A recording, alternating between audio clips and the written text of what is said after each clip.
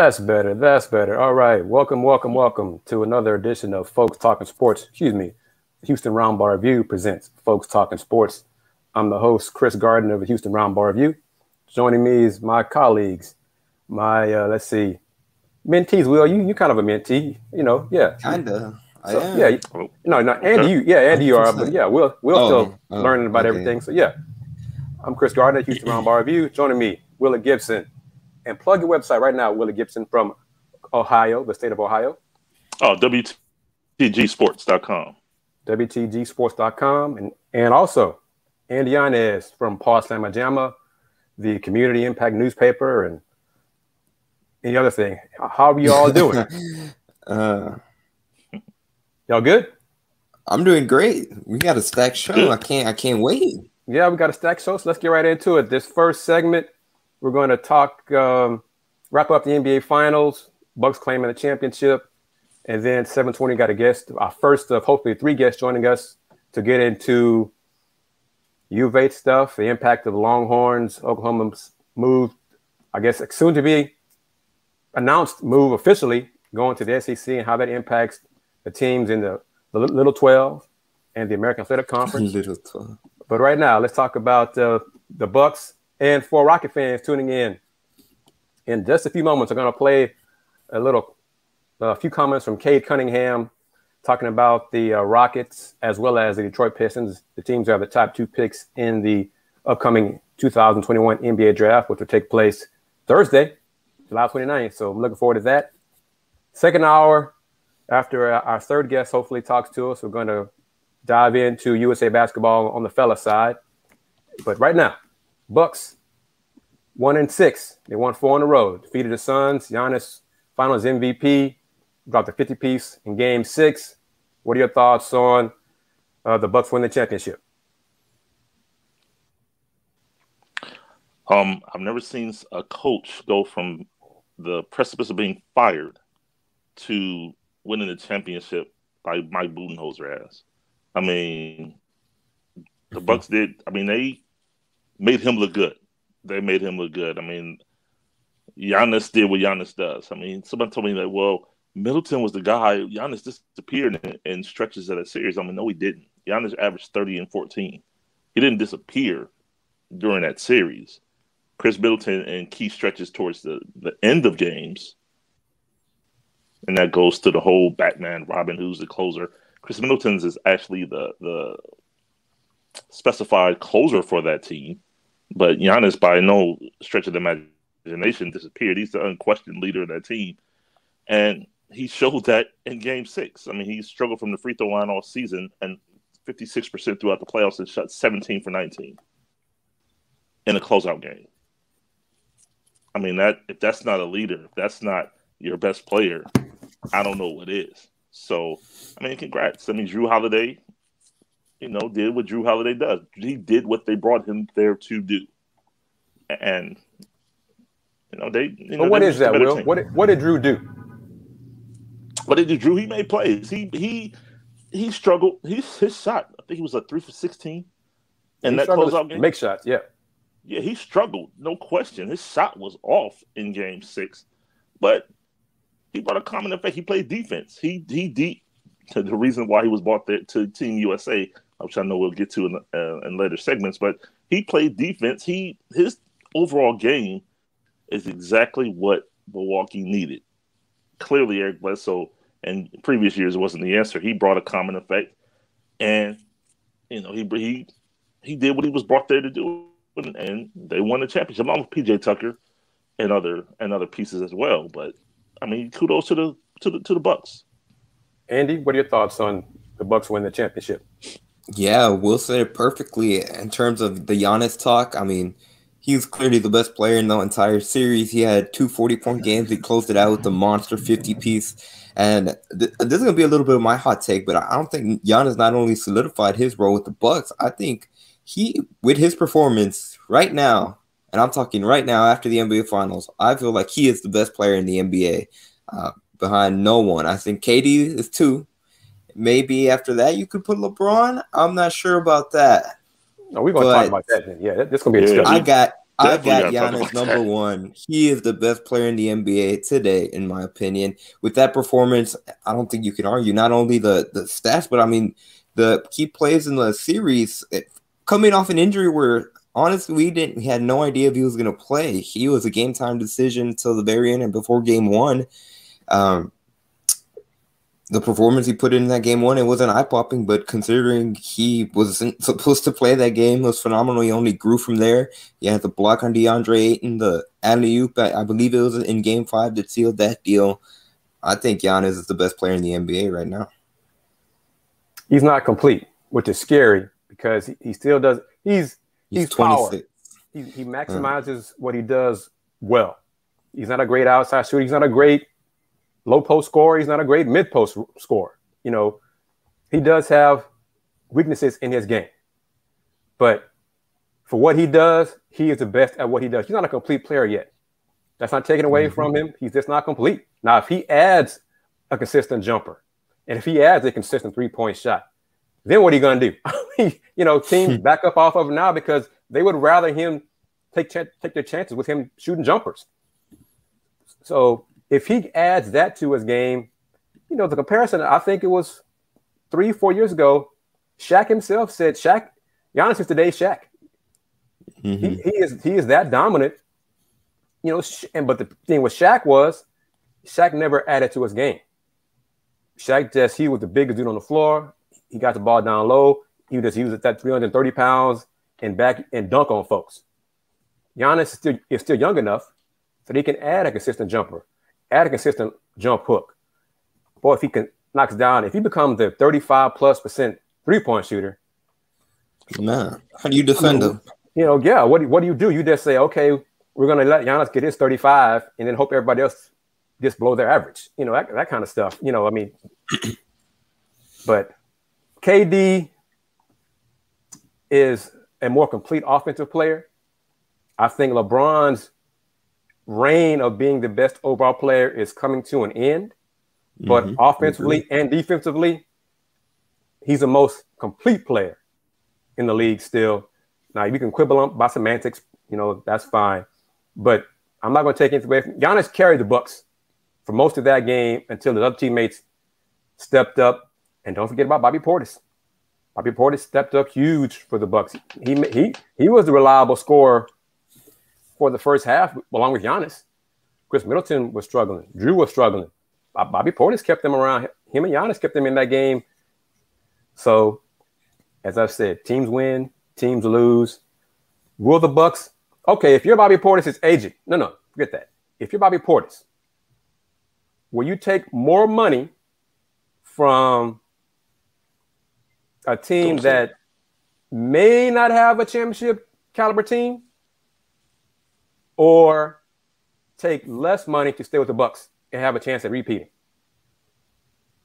Andy, you first. This is a decision that Bobby Portis has to make. He has his ring. If he wants to go chase the bag, he should go chase the bag and get paid.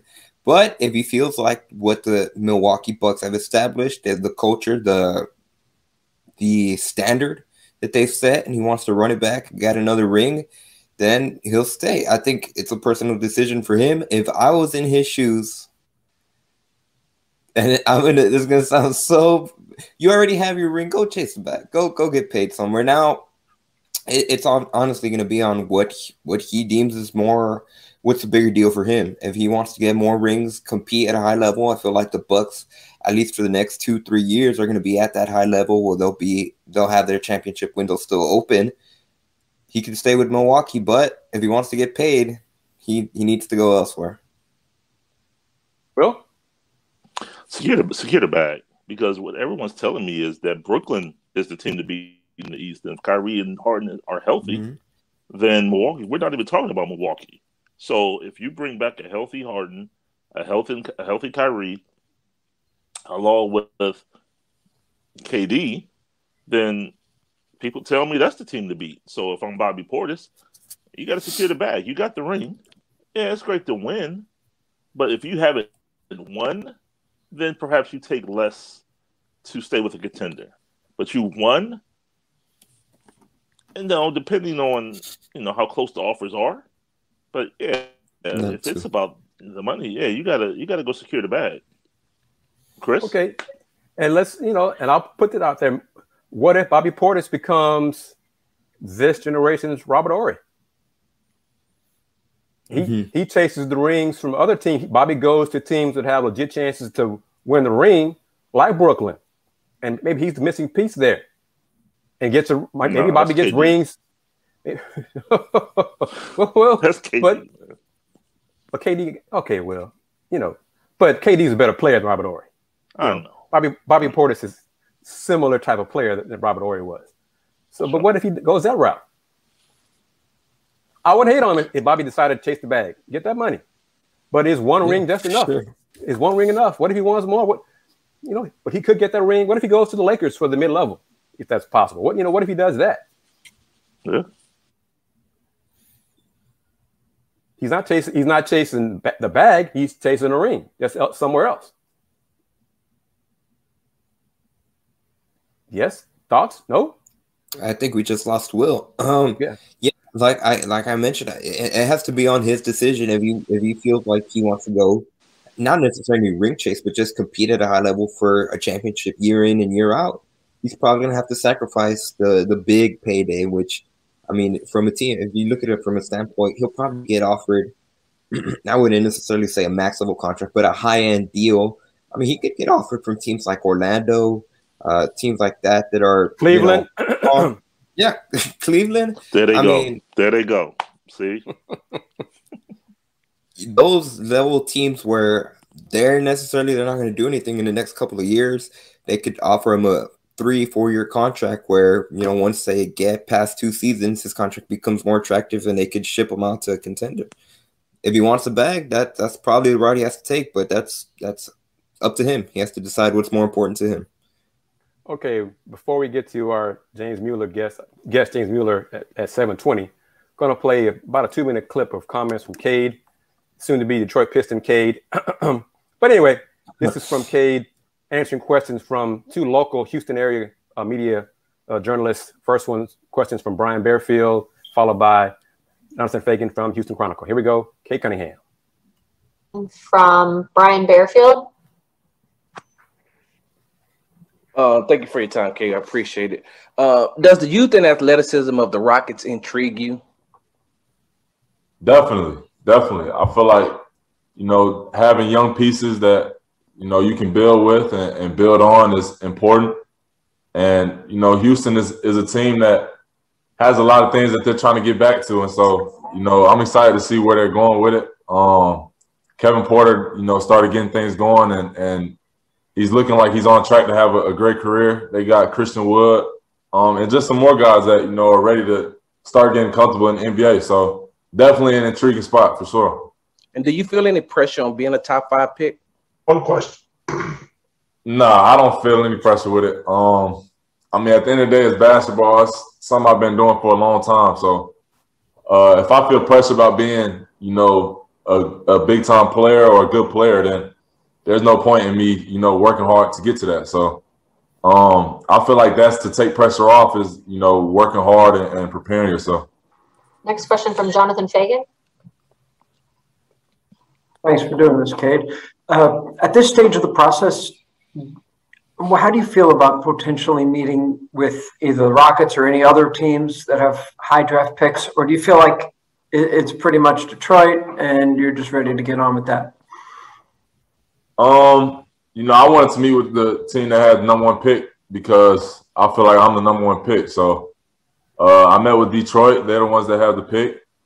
If the Rockets go get the number 1 pick, then, maybe I'll meet with them if there's enough time. But, that's the way that we went into it. I feel like I prepared myself to be in this position. So, I'm going to stick with it. And, I'm happy to see where I go.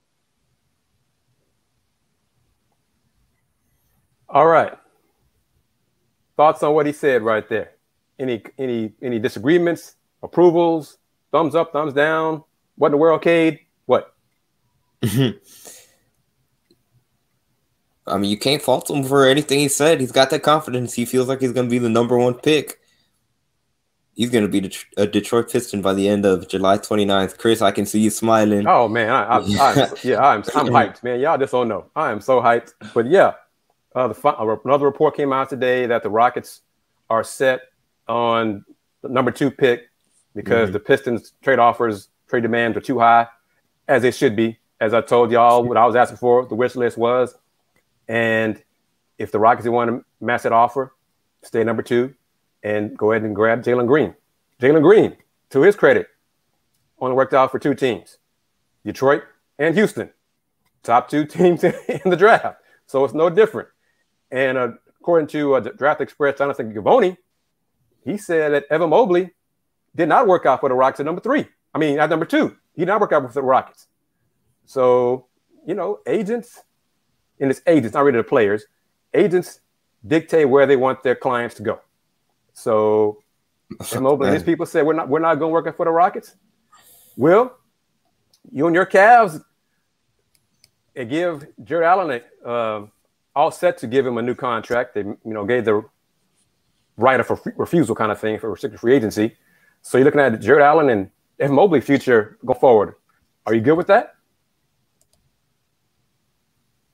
Yeah, they are looking at it. Actually, am I good with it? Absolutely. Evan Mobley is the young prototype big.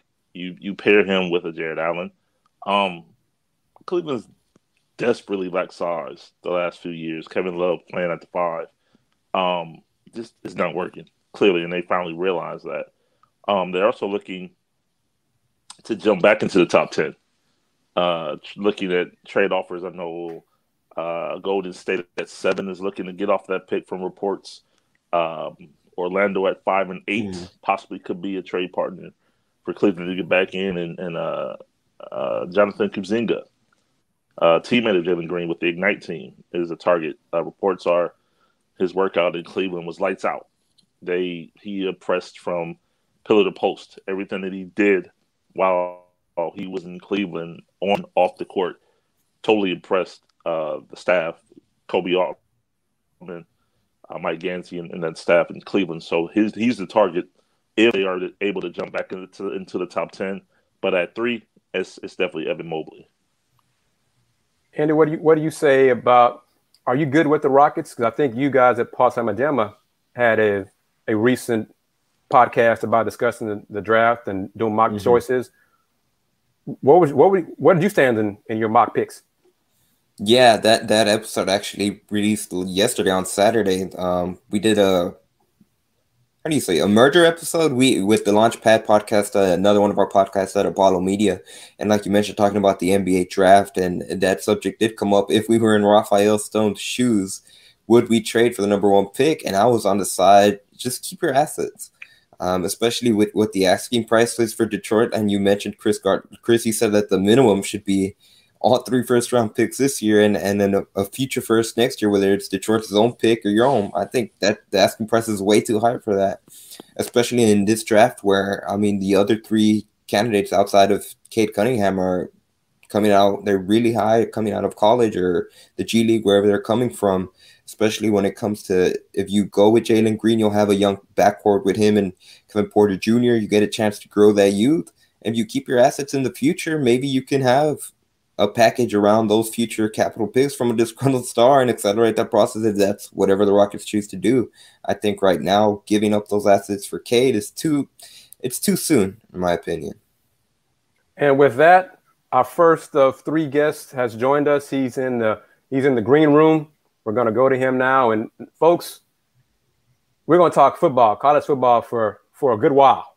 So just be patient. We'll get back to basketball 8 o'clock at some point, but we're going to start with college football and big news and impact. And the first guest is going to bring in James Mueller from the Daily Cougar, sports editor for the Daily Cougar. James, how you doing, man? Good. How are y'all? Doing great, man. All right. Good. Mr. Sports Editor for the Daily Cougar. What were your thoughts? Because I think I sent you a link Friday or Saturday. I don't even know which one it was, but it's about the news about Longhorns and Sooners going to the SEC. And your comment was basically, yeah, I have thoughts on that, thoughts about that. So what are your thoughts, man? Yeah, my mind's been spinning a lot. First of all, I just think I mean, obviously, covering the University of Houston, there's a lot of impacts on if Oklahoma and Texas actually end up going to the SEC, which it looks like it's almost a foregone conclusion. So yeah, I mean, I think the Big 12 is in trouble just because those are your two big money makers right there. They have the biggest fan bases. They typically have the most success all around in sports. I know Texas hasn't been great in football or basketball recently, but they've dominated swimming and tennis and other sports. In OU, they've made the playoffs almost every year. So I think it's the Big 12 is in a tough situation. But the intriguing thing then with that, like in my job, is like, what's it mean for Houston, right? And if they would get pursued, I know there's been reports saying that some of the teams the Big 12 might be interested in if Texas and Oklahoma do leave are Houston, UCF, Cincinnati, BYU, teams like that. So I think it's a very intriguing prospect. And then I also think the second big idea it brings up is this idea of super conferences, right? The SEC, everyone knows, is the premier college football conference. They've dominated. An SEC team is always almost in the college football playoff championship. They're always in the playoffs. A lot of times an SEC is the champion. So it's the premier football conference. So if you see these two schools like Oklahoma, who's been one of the better football programs for the past decade or so, and then Texas, who has had their years and looks to be like they could be on the rise with Steve Sarkisian, it brings into question, then will other teams jump ship to other conferences? Will the ACC look to add someone? The Big Ten look to add some big time names. So I think there's a lot of different ways this can go. And yeah, there's just, it's a lot to think about. And since the three of us are in Houston and Will is in Ohio in Big Ten country, Will, hold your water, because we're going to come to you to get the Big Ten perspective in just a second. But let's talk about from a U of H perspective and an AAC perspective. Mm-hmm. Do you agree with the rationale that some have suggested that the teams in the AAC should stay put because the American is more stable, the future of the American is more stable than the Little 12? It just depends. I think it looks like that right now. The American's probably more stable because with the Big 12, you have all these reports that Kansas and Iowa State have reached out to the Big 10, and West Virginia wants to join the ACC. So it looks like if Texas and Oklahoma do jump ship, it looks like all these other schools are going to as well. So in that sense, I'd say the American's more stable. But then there's also the alternative, right? If the remaining 8 Big 12 teams stay together, then if you're a Houston, a UCF, a Cincinnati like that, if you could get over to the Big 12, I think that would put you in a better position just because the quality of competition is a little improved, even without Texas and Oklahoma. If you could add some of those premier American conference teams, not only in football, but basketball and other sports as well. So, yeah. Andy, what do you say? Because I got a retort to that. What do you say? Yeah, I think we might be leaning towards the same direction. I don't know what your retort is, Kris, but I think the American Athletic Conference needs to kind of get into survival mode a little bit, start seeing how many schools they can reach out from the big, or like you're saying, the Little 12, because there's a lot of rumors going on right now. I've heard things from even the Pac-12 trying to absorb not only some of these Little 12 schools, but also teams from the American. I know U of H has been thrown out there. I'm not sure how viable that actually is. And like James mentioned with super conferences, if that happens, the American Athletic Conference is not going to exist in a few years, or however fast this timeline is. The whole process with this news has been really accelerated. But I think I mentioned this before, and you sent me another thing that might be in favor of the American Athletic Conference, which would be that if the OU and UT, the money that they get from the buyouts they have to pay, that would not be shared with any new schools that would join the Big 12. I think that's a big plus for, say the American Athletic Conference, which if any of those teams decides to jump ship and head over to the Big 12, wants to fill that void, they won't necessarily get any of those. Well, they'll get financial benefits, but not as big from the buyout of UT and OU. And like one thing they mentioned with the stability, that's something that the American Athletic Conference is going, and it's something we've kind of, I wouldn't necessarily say kind of pointed at the American Athletic Conference. They love calling themselves the Power Six. They better hurry up and act like a power conference school if they want to survive, in my opinion, because everything's so fragile, for lack of a better word, in terms of how everything's moving. Yeah, I'm glad you mentioned that, Andy. Well, Will, I mean, you're an out-of-towner. So what are your thoughts from outside looking in about what the Longhorns and Sooners are doing and the ramifications of college football, college athletics overall? We talked about it with Bobby Portis. They're straight secure in the bag. I mean, this is not about competition. This is not about rivalries. This is not about this is strictly about financial considerations, period. I mean, the SEC, I think, they get a report I saw, $56 million per team as far as their revenue sharing portion. UT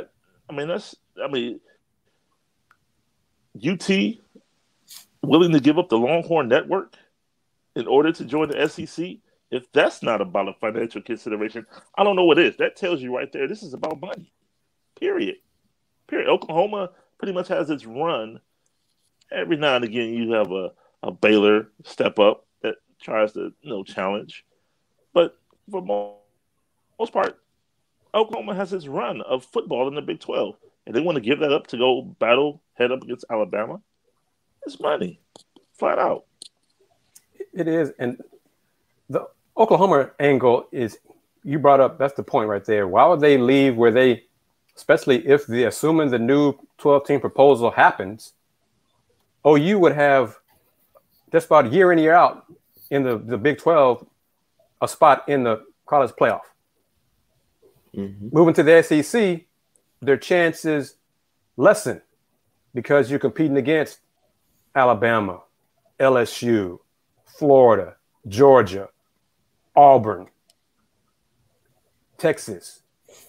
Texas A&M. That's 7 teams right there. Now, I think we all agree that with the new playoff and 12 teams invited, the SEC is counting on 4 or 5 of their members going to be in that part of that 12. But even if it's 4 or 5, we named 8 teams from the SEC. That means 3 or 4 of them aren't going to be there in the playoff. So the money's going to be a lot. No doubt about that. I'm kind of surprised Oklahoma's doing this. The Big 12 is disappointed in Oklahoma and loyalty. All that went out the window years ago. Those folks being naive. But from a U of H perspective, from an AAC perspective, and Joseph Duarte should join us, and hopefully he's on vacation. He's agreed to join us from vacation in about 10, 11 minutes. He wrote an article about this, and I spoke to someone yesterday, another source, almost hand in hand with JD said that the American will be proactive and aggressive in reaching out to invite teams from the Big 12, Little 12, to join the American. Because as Andy mentioned, the buyout money from Longhorns and Sooners would go to the current members, the remaining members of the Little 12. That would not go to the new members. Okay, so that wouldn't go to Houston, Cincinnati, UCF, or whoever the Little 12 invited. That would just go to Baylor, Oklahoma State, K-State, Iowa State, etc. So factor that in, you got the Big 12 TV contract comes up in 4 years. Without Texas and Oklahoma, they're not going to get big dollars from a network. So the money they get might be on par with what the American gets right now. But if the American, on the other hand, adds Oklahoma State, Baylor, TCU, BYU, Boise State, whatever, better teams, and goes to ESPN and says, hey, we want to renegotiate our deal with y'all. Look at who we've added. Look at the content we've added to you. Let's work on an agreement that increases our payouts for our member schools. What about that angle? I mean, I can speak just I agree with you and what you said about the American being aggressive and pursuing. I've heard from multiple people as well that they're gonna, obviously they'd rather have teams brought in than the conference disbanded. I think the only pushback to that I would say is I think a lot of these schools, if you're like a Baylor, a Kansas, an Oklahoma State, whatever, I don't think the American will be a lot of their first choices to go to. I think they're going to try to get into, whether it's the Big Ten, the ACC, the Pac-12. So I think that's the hard part is convincing them to come to the American because there are options out there that look better to them at the moment. I agree with that, and I think some of them will be surprised when the phone call is when the phone is hung up in their face. So that's going to happen to some of these programs. Yeah. One of the we've heard being discussed main impetus for Texas and Oklahoma leaving the Big 12 is they tried, February, March, to open up negotiations with ESPN, Fox for a new deal. And those TV contract networks told them, yeah, we're not interested in doing that right now. Or the money they suggested was less than what they're getting right now. So Texas was like, well, maybe we need to do something else. So that was like a further push for them to leave, to go to the SEC, to get more money, to be in the biggest or second biggest conference, in football in the country, because they know that's where the money's going to be. Mm-hmm. Money is not going to be in the remaining Big 12. So saying that, Will, yes, sir. KU supposedly reached out to the Big Ten. Only thing that the Big Ten, in my eyes, would want KU is because Kansas is an AAU, an American Association University, an AAU school. That's it. Mm-hmm. Football stinks. Okay, yep. Football makes the world go round in college sports. Yep. Do you think the Big Ten would say, "Come on, KU, yeah, come on, join us"? Do you think they will? Let me see. No, they wouldn't. What I will tell you this, and I know you talked about the AAC.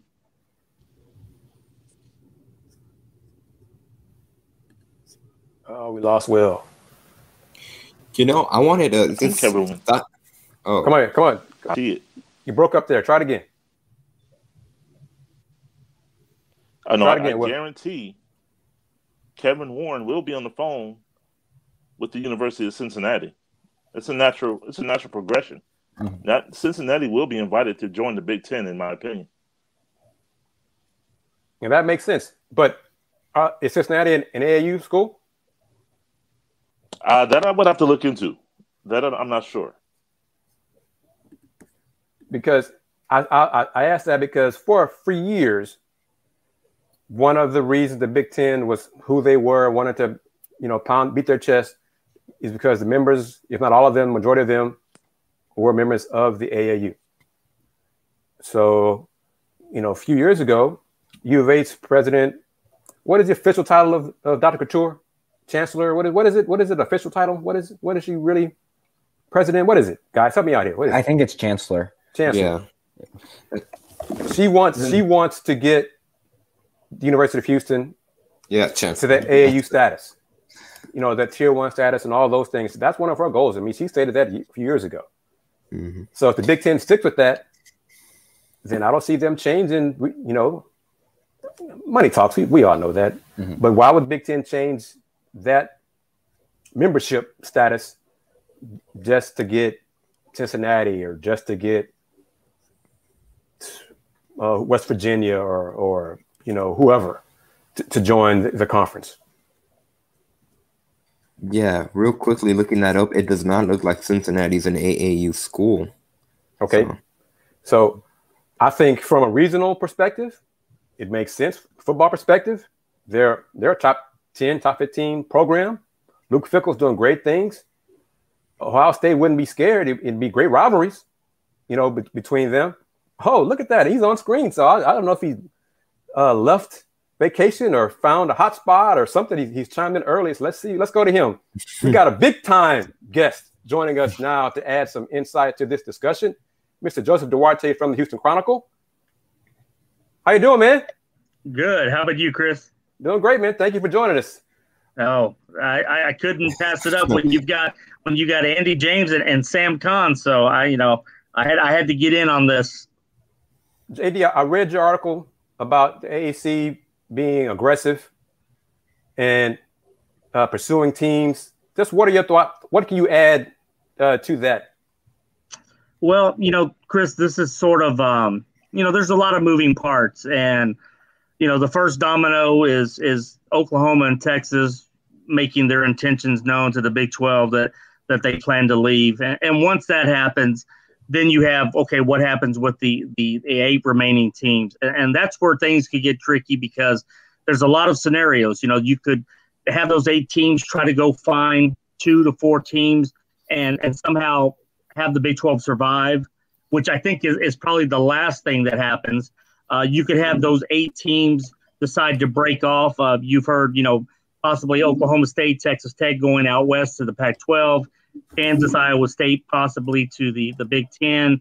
You've got some mix. So, there's that scenario. And then there's the one that I think is kind of the funniest of them all. You look at the American is now in a position of strength. 5 years ago, they were going to get rated and possibly lose some of their biggest names. Now they could sort of be a home or a landing spot for, if not a few, possibly all 8 teams. I'm being told that they are not going to sit back. They are going to be very aggressive in this move. They feel like this is a good opportunity in terms of where the next wave of, these super conferences or whatever. I think ultimately, Kris, just the long answer short here, I think you're going to go down to 4 of the major kinds. It's going to be a power 4. And I don't know if the American will still have enough to get in. I know that they've requested a meeting in the last month or so with the other commissioners. So a lot of things are on the table, but the American certainly wants to go out and if they can pluck a Baylor or a TCU or Texas Tech and kind of add that regional feel with SMU and Houston, I think that would be their best case scenario and certainly would help them in the long run. JD, I want to ask you what James brought up. Mm-hmm. What if you're Mike Carrasco? What would you say to him, to Oklahoma State, Baylor, TCU, to want to join the American? I would tell them, one, we offer stability, which right now they can't say that in the Big 12. And I'd also say, based on what the Big 12 is looking at, there's no two teams out there that are going to provide as much value as Texas and Oklahoma. I was even told by one industry source that they feel like the what those 2 schools bring to the table is about 70 cents on the dollar. So you're looking at the other 8 schools and what they would offer. You're not going to get a Notre Dame. You're not going to get somebody like a USC or somebody to move to your conference. So if you're Mike Oresco, you could tell them, look, come over to our league. The payout will eventually, I think, will be more than what they're going to be able to offer in the Big 12, because I think right now the Americans at about 12 or so, maybe pushing 15 in some spots. I think at some point the Big 12's payout is going to go from that nice 35, 30 range, and it's going to dip, once the negotiations happen again and they're back at the table for the TV money. So, if you're Mike Oresco, you have some things to offer, and there's worse spots. I mean, where else would they go? The Mountain West, the Sun Belt, Conference USA. The American has proven to be that Group of 5 conference that's sort of the premier. They've had the New Year's Six Bowl, and now the college football players offers a spot. So, I mean, they're pretty much going to be able to get as much in the American as they would if they try to stay and keep the Big 12 alive. James, what do you say about that? Yeah, I mean, I 100% agree. If you look at the American, even though they're not technically, a power school or a power conference, they've had so much success. They've had a Final Four team in Houston this year. They had a Cincinnati football team that I thought should have gotten the 4th spot in the college football playoffs. Obviously, they didn't, but they went toe-to-toe with Georgia in their bowl game. They have a lot more to offer, and I agree with Joseph also that, if Texas and OU, that thing does become official and they announce their intentions to leave the conference, I think the last resort for the remaining 8 teams is to stay together, because they know, like Joseph just mentioned, the big dogs in the conference are gone, and it's just going to be a struggle. revenue wise and just to get even media coverage and all that. So yeah, I 100% agree with what Joseph's saying and think the American does have a pitch that could draw interest, because like we were saying before, not all these teams, the remaining 8 teams, would have a chance to get into the Big Ten or the ACC or whatever. There's some that will be denied from those other conferences. Kris, keep in mind also that, if the American doesn't add one single Big 12 school, they could still go out. We've heard that they've wanted BYU in the past. They've wanted Boise State. They've wanted San Diego State and even Colorado State. So in that regard, you could still strengthen your conference and expand your footprint by adding any of those schools. The Big 12 could possibly go after Colorado, see if they want to come back to the conference. That hasn't been exactly the right fit, or maybe get a Utah. We've heard the Arizona schools possibly. So there's a lot of things. The Pac-12 hasn't indicated that they really want to do anything, but if you're the American, you have options. And right now, that's a lot more than you can say from what they had 5 years ago. Andy, and this is for all 3 of you. If you're Commissioner Resco, I think the AAC has 11 football schools, right?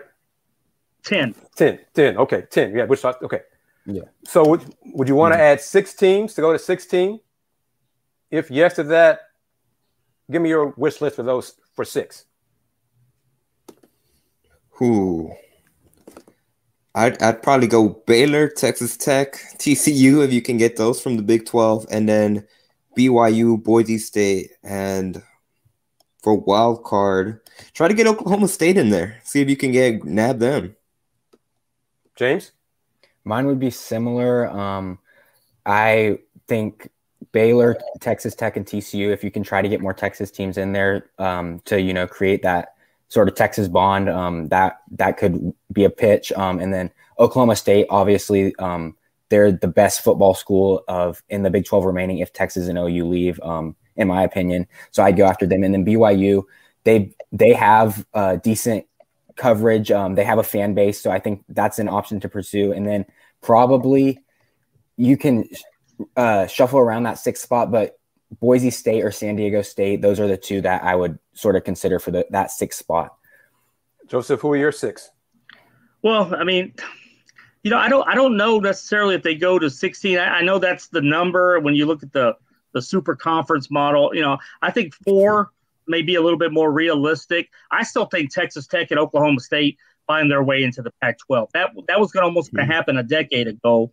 I don't know anything specific. I just think that then now would be the time for the Pac-12 to come west, if that's what they're going to do. If this is all going to blow up and you're going to have these mega conferences, that's where you make your next push to get the state of Texas and the sort of the Midwest. So I would sort of try to grab a Baylor and a TCU, and then I would look at BYU and Boise. Those would be my 4. Now, if I had to go with the 16-team model, my other 2, I don't know if I would necessarily get both Texas Tech and Oklahoma State. I'd probably get Texas Tech, and then I would go with one of the other ones that I mentioned earlier, like a San Diego State or a Colorado State. But we've heard all kinds of stuff, Kris. Maybe the reincarnation of some type of Southwest Conference regional type deal. Do they go back and try to do that? But right now, this thing, I'm just amazed. This took so long last time just to have the guys lining up to interview to see who's going to go to the Big 12. We're talking about this stuff happening in the span of a week in terms of intentions known. And then I think that's when you're just going to see the dominoes fall after that. We've got a question. It's for all of you. Does Texas Tech bring more to the Pac-12 than Houston? Joseph, you first. No, because if you're looking for something new, what you don't have, they don't have the Houston market. Now, had Texas gone 10 years ago, yeah, everybody would say when Houston was up for the Big 12 that the Big 12 already had the Houston market because of Texas, and that was true.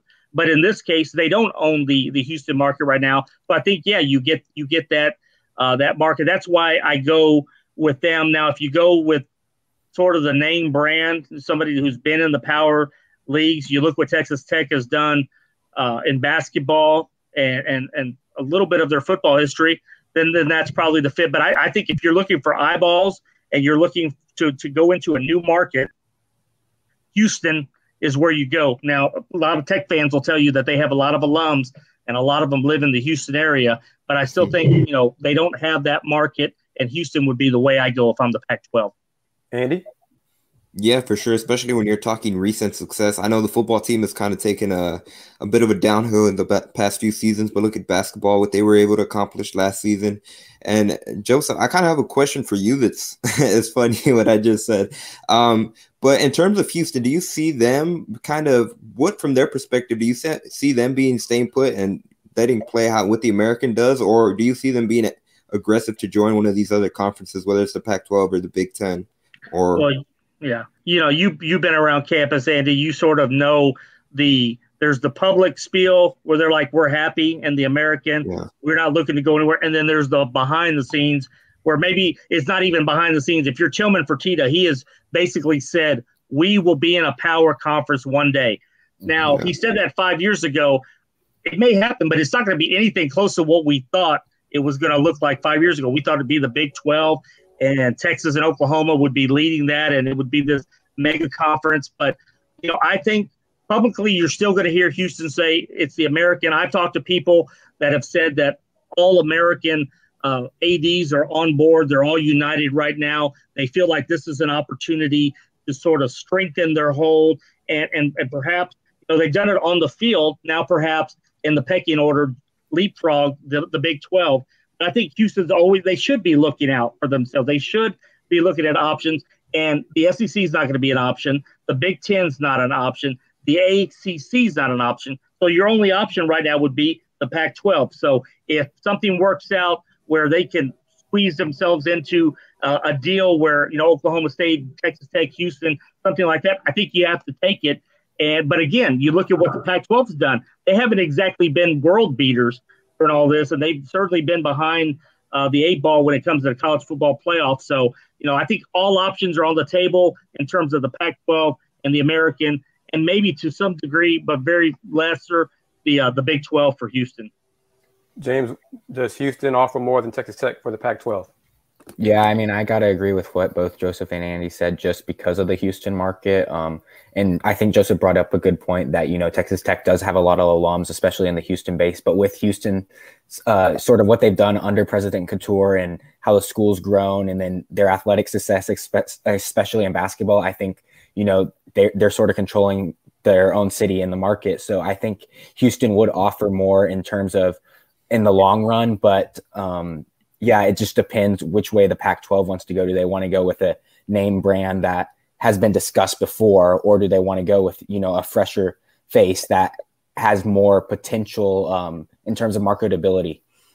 See, I'm curious with one more thing. And Kris, I was going to, for everyone, does this kind of make Dana Holgerson's seat for this upcoming season a lot more hotter? Because if UH football has another down year where I think Holgerson combined the past 2 seasons has won like 7 games total.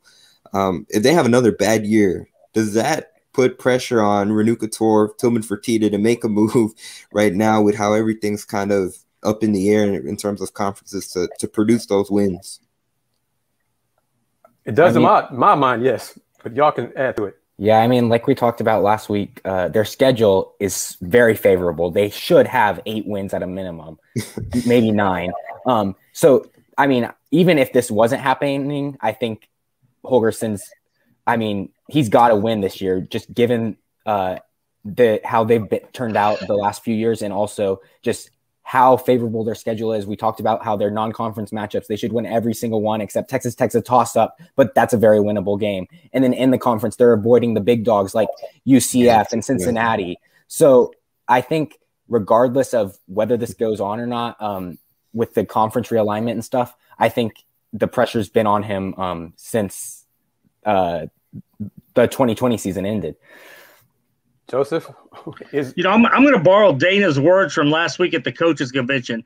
He said, "What did I do to you to deserve that question?" And he was joking because they asked him about the NIL, and he knew nothing about what was going on. But you're making $4 million. The pressure should be on you, and I think he's in a situation where year one, you're implementing new stuff. It's sort of a mulligan year. Everybody gets the year one to figure things out. Last year was the COVID year.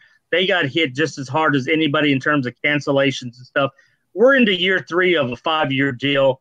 Yeah, there's no more outs. There's no more, excuses, if that's the word. So I do think that there's a pressure on him. And as James mentioned, the schedule sets up very favorably where, anything, in my opinion, below 8 wins would probably be a disappointment.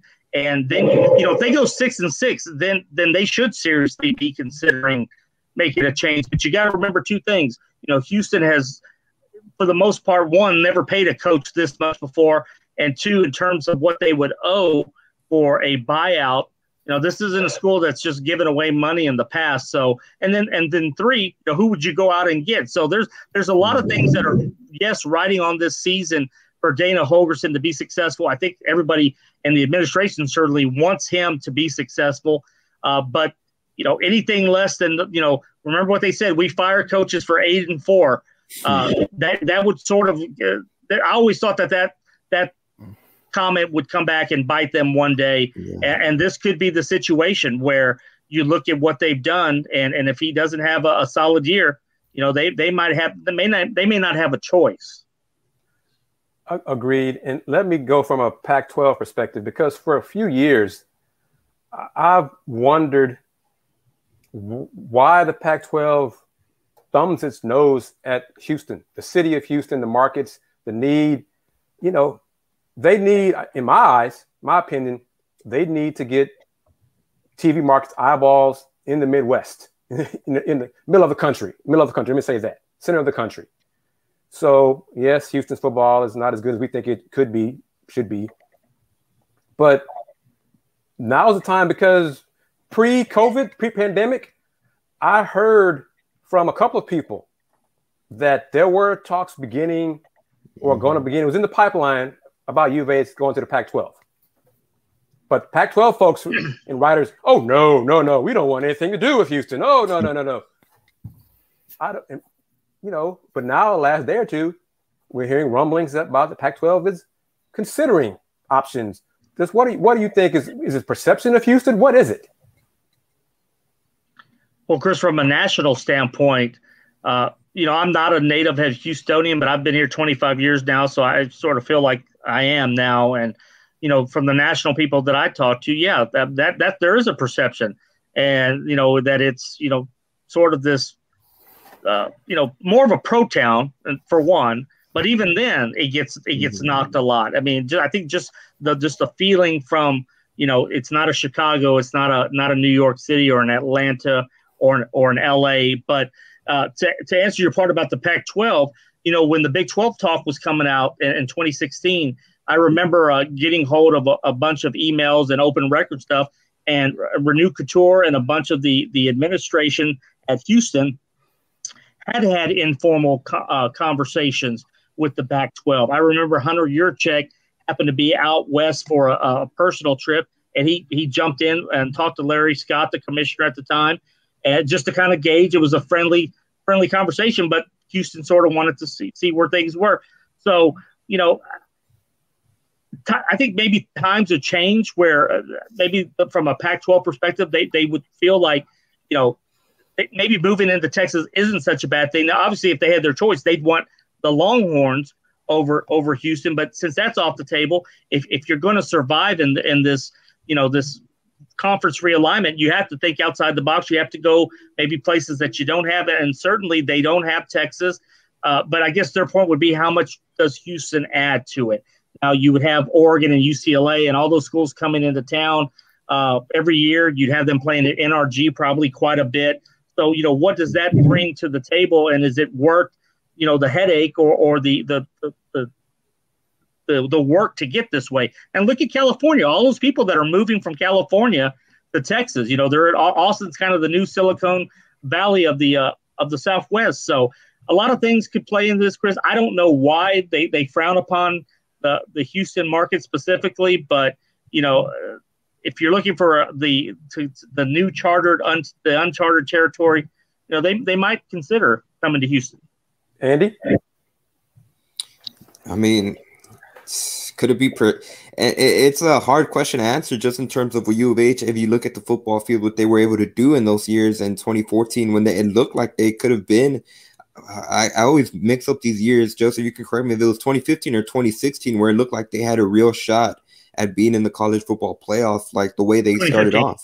Yeah. 2015, they knocked off. No, actually 26. Well, both years to an extent. Mm-hmm.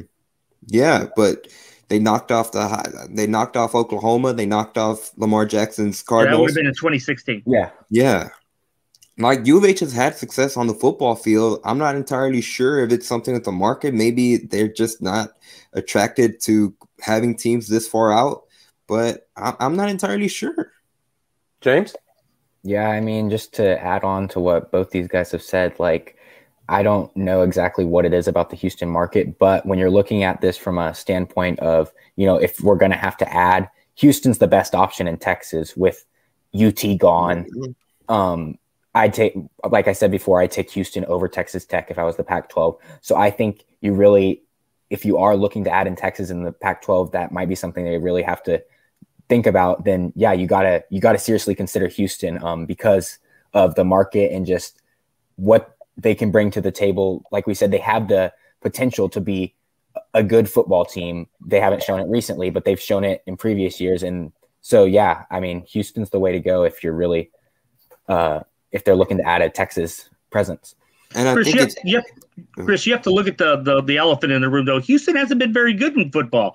I mean, they've been average, and other than that 2015 year, what have they really done since? Yeah, they have the Lamar Jackson win, they have the Oklahoma win, but they haven't even come close to winning their division, much less getting back to the college football playoff. And that matters for something because you can pick up any team anywhere, but if they're no good, nobody's going to watch. And what do you get out of that market? And is it worth paying another school another 25 or 30 million or whatever they're going to get? So, I mean, basketball wise, Houston would have been great. I'd love to see Houston, UCLA every year, or Houston, Oregon. And they played Oregon. You look at some of the schools that they played, Houston versus Arizona would be a great yearly matchup, but football drives this, and Houston hasn't done anything of substance outside of the Peach Bowl year, in the last, 20 years or so. Sad but true. I mean, that is the problem, and that's what Dana needs to correct. And it would be, I don't say sad, because we're going to cover the school and teams regardless, but ironic if the door is shut in their face again because the football program has done its part of the deal, but that'll be the case. All right, James, you want to stick around with Sam? Well, I mean, Sam hasn't joined us yet, but let's talk. I got Cougar guys here. Some U of H basketball real quick. Oh, no. Duarte. You got kinfolk about to be drafted, right? I sure do, man. Kris Duarte. He's the tallest Duarte, too. I can vouch for that. How are y'all related? Did I lose you? No. Well, you tell us. How are you and Kris related? We're not. I've adopted him. Joking. Just a common name. I didn't think y'all were. I've adopted the guy. Okay, well, and we got the same last name. He's about to be a first round. I'd be stupid not to claim him. That's smart, man. That's smart. Yeah. But I got 3 Cougar guys here. I saw today. I mean, Quinn Grimes. We've seen mock drafts, Quinn Grimes going from maybe 23, I think Fagan had him at 23, to 37 to 40 range. Today, I saw on ESPN, had Quinn going 28 to the Sixers and Daryl Morey. What are you guys hearing about Quinn's draft status? I think if you would have asked any of us, a month and a half ago, we all knew that he was probably coming out. I mean, that was going to be the last year. I probably would have saw him going in the Armani Brooks, Nate Hinton route with the undrafted, free agent signing. But what he did at the combine, the NBA combine, really opened some eyes. You heard a lot of people from various teams speak highly of him. I think he was the leading scorer at one point for most of his team's games. And his stock from that point on really shot up. So I think Fagan had him maybe 30 to the Jazz or somewhere around there this week. But from what I've heard from just gauging the pre-draft stuff going into the final week, I've seen him in that late 20s range, which to me would be great for him because this is a guy that he had a lot to still show even after a great year that he had at Houston this past year, and he went out and did it. So it wouldn't be surprising at all if he's a late first round pick. All right, the biggest big dog of the night has joined us. Sam Khan is in the room. Let's bring him in from The Athletic. Sam Khan, how are you, sir? What's up, guys? How are y'all? Have you got any sleep last 2 days? I have, but only because I cut myself off around midnight and just say, you know what, there's no more that can be done today, and get about 7 hours sleep and get up and start all over again. So it's been a busy day, but busy week, but just keep chugging along. So how are you guys? Good. We're doing good, Sam. All right, man. What's your latest intel on what's going to happen with the Longhorns and Sooners? So tomorrow they're supposed to send a letter to the Big 12 to let them know that they're not going to renew their grant of rights after expiration 2025. That'll be the first step they need to take in order to essentially declare themselves as free agents so they can officially engage with the SEC, and so the SEC can take a vote and decide whether or not to invite them, which it certainly seems that once Texas and Oklahoma are free, they will. And this actually tonight or earlier this afternoon, the Big 12 executive committee met with the presidents of Texas and Oklahoma virtually in, I think, a last-ditch effort to try to work something out to try to keep them. There's been some discussions about revenue sharing and whether they can redistribute some extra revenue shares to Texas and Oklahoma and reduce the other 8 members in hopes of keeping them. But this, so far from what I can tell, this all seems like a last-ditch effort to stop a train that's already far down the tracks. Sam, when did you hear about this news? When did you first hear about it? Wednesday, right before Jimbo Fisher got on the mic at SEC Media Days, I think when the Houston Chronicle reported it, and I was about as stunned as I think everybody else in the world was, because I was a week ago at Big 12 Media Days, and Bob Bowlesby said that realignment seemed to be a back burner item that was not something he was losing sleep over. But I guess we look back at now, maybe he should have been laying awake a little bit more at night. Were you surprised? Very. Yeah, I was stunned. I had no idea that this was coming. And talking to people over the last few days, it's become clear that this is something that has been in the works for a few months now, probably dating back at least to May when Big 12 first went to ESPN and Fox to discuss its television contract, which will be up in 2024. And when ESPN and Fox's response was tepid and they had no desire to renegotiate, it certainly seems like Oklahoma and Texas took that as a message to start looking around. But I was definitely stunned at it, and still am a little bit shocked that this is actually happening, because I don't think I would have ever pictured the two of the biggest brands in college football, two of the winningest programs in college football, joining what is considered to be the most powerful conference in college football. I certainly thought they were going to either stand alone in their own conference together in the Big 12, or if they were going to make a move, I thought it would have been to a different league, not to the SEC.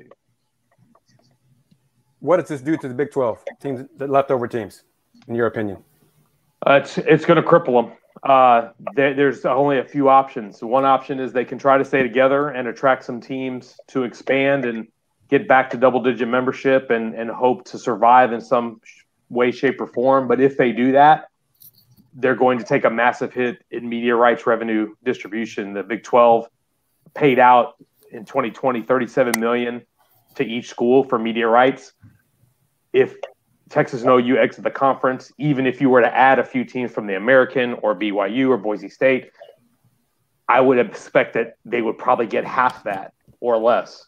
I mean, you're talking a loss of maybe $15-20 million in media rights revenue every single year. So it'll cripple them that way. The other option is these teams could look to try to join another conference. The West Virginia's and the ACC. Some of these Big 12 teams are looking at the Pac-12. Kansas, of course, there was a report out that they are trying to reach out to the Big 10. that is a potential option. Then that is probably the team's best chance of keeping media rights revenue in the same ballpark as it is now, is latching on to another power conference. But either way, the options are not good for the remaining 8 schools. But Sam, if those leftover schools go elsewhere, wouldn't they have to give up grant of rights or pay money like that as well? So how's that going to work? Absolutely. And that is probably what makes it hardest to leave, is they're going to have to give up. They're going to have to pay an exit fee just like Oklahoma and Texas will, unless they reach some kind of settlement. I guess if every team leaves, and the whole conference falls apart, I guess there's a potential for being able to get around something like that. But if they act individually, for instance, if West Virginia leaves to go to the ACC, certainly they're going to be on the hook for that money. And the teams that do stay in the conference are going to do everything they can to keep it, because they're going to need that money. You guys got questions for Sam? Toss them out there. Yes, Sam, I'm curious what you see from the American Athletic Conference with all of this. Do you see them being aggressive? Do you see them trying to absorb some of these remaining Big 12 teams? They're certainly going to try. I think Mike Oresco definitely is going to be on the offensive. Now, whether or not they actually can attract some of these teams, I don't know how realistic that is. I would not rule out a merger between those two leagues. The one interesting factor in that is that I think it would be the American would be best served in merging and kind of folding into the Big 12 as opposed to the other way around, even though the Big 12 will have fewer teams. And the reason I say that is because the Big 12 has that Autonomy 5 designation from the NCAA, and that's something that even though if they go to 8 teams, they do not lose that. There is no criteria in the NCAA handbook that says you have to have this many teams or you have to have this configuration to have that A5 designation. It's simply there and listed as the 5 conferences: the ACC, the Big 10, the Big 12, the Pac-10, and the SEC. So that is one of the saving graces for this league, is if they can keep that, which matters in Division I council voting, which matters in legislative affairs and NCAA governance, then you could potentially see the American maybe latch on to the Big 12 and create some kind of merger now. But I do think Oresco and the American Athletic are going to definitely be aggressive and try to do something to increase their value, whether it's adding these teams or pursuing some kind of joint merger with the Big 12.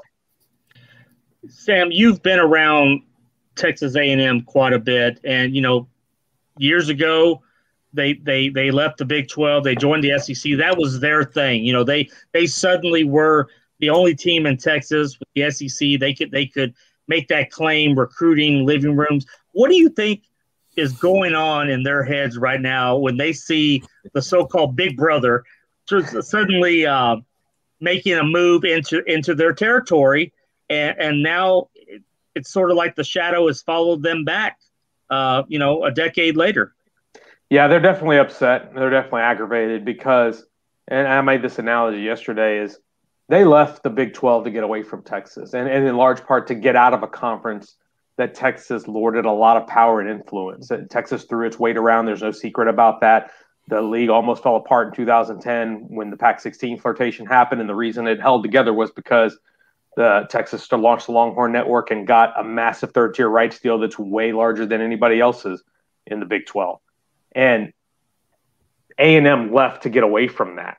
And now Texas is following them into the SEC. So they're upset because they have done well since going to the SEC. A&M has established a standalone identity. They have done well in recruiting. And I think in many ways in football, they've surpassed Texas.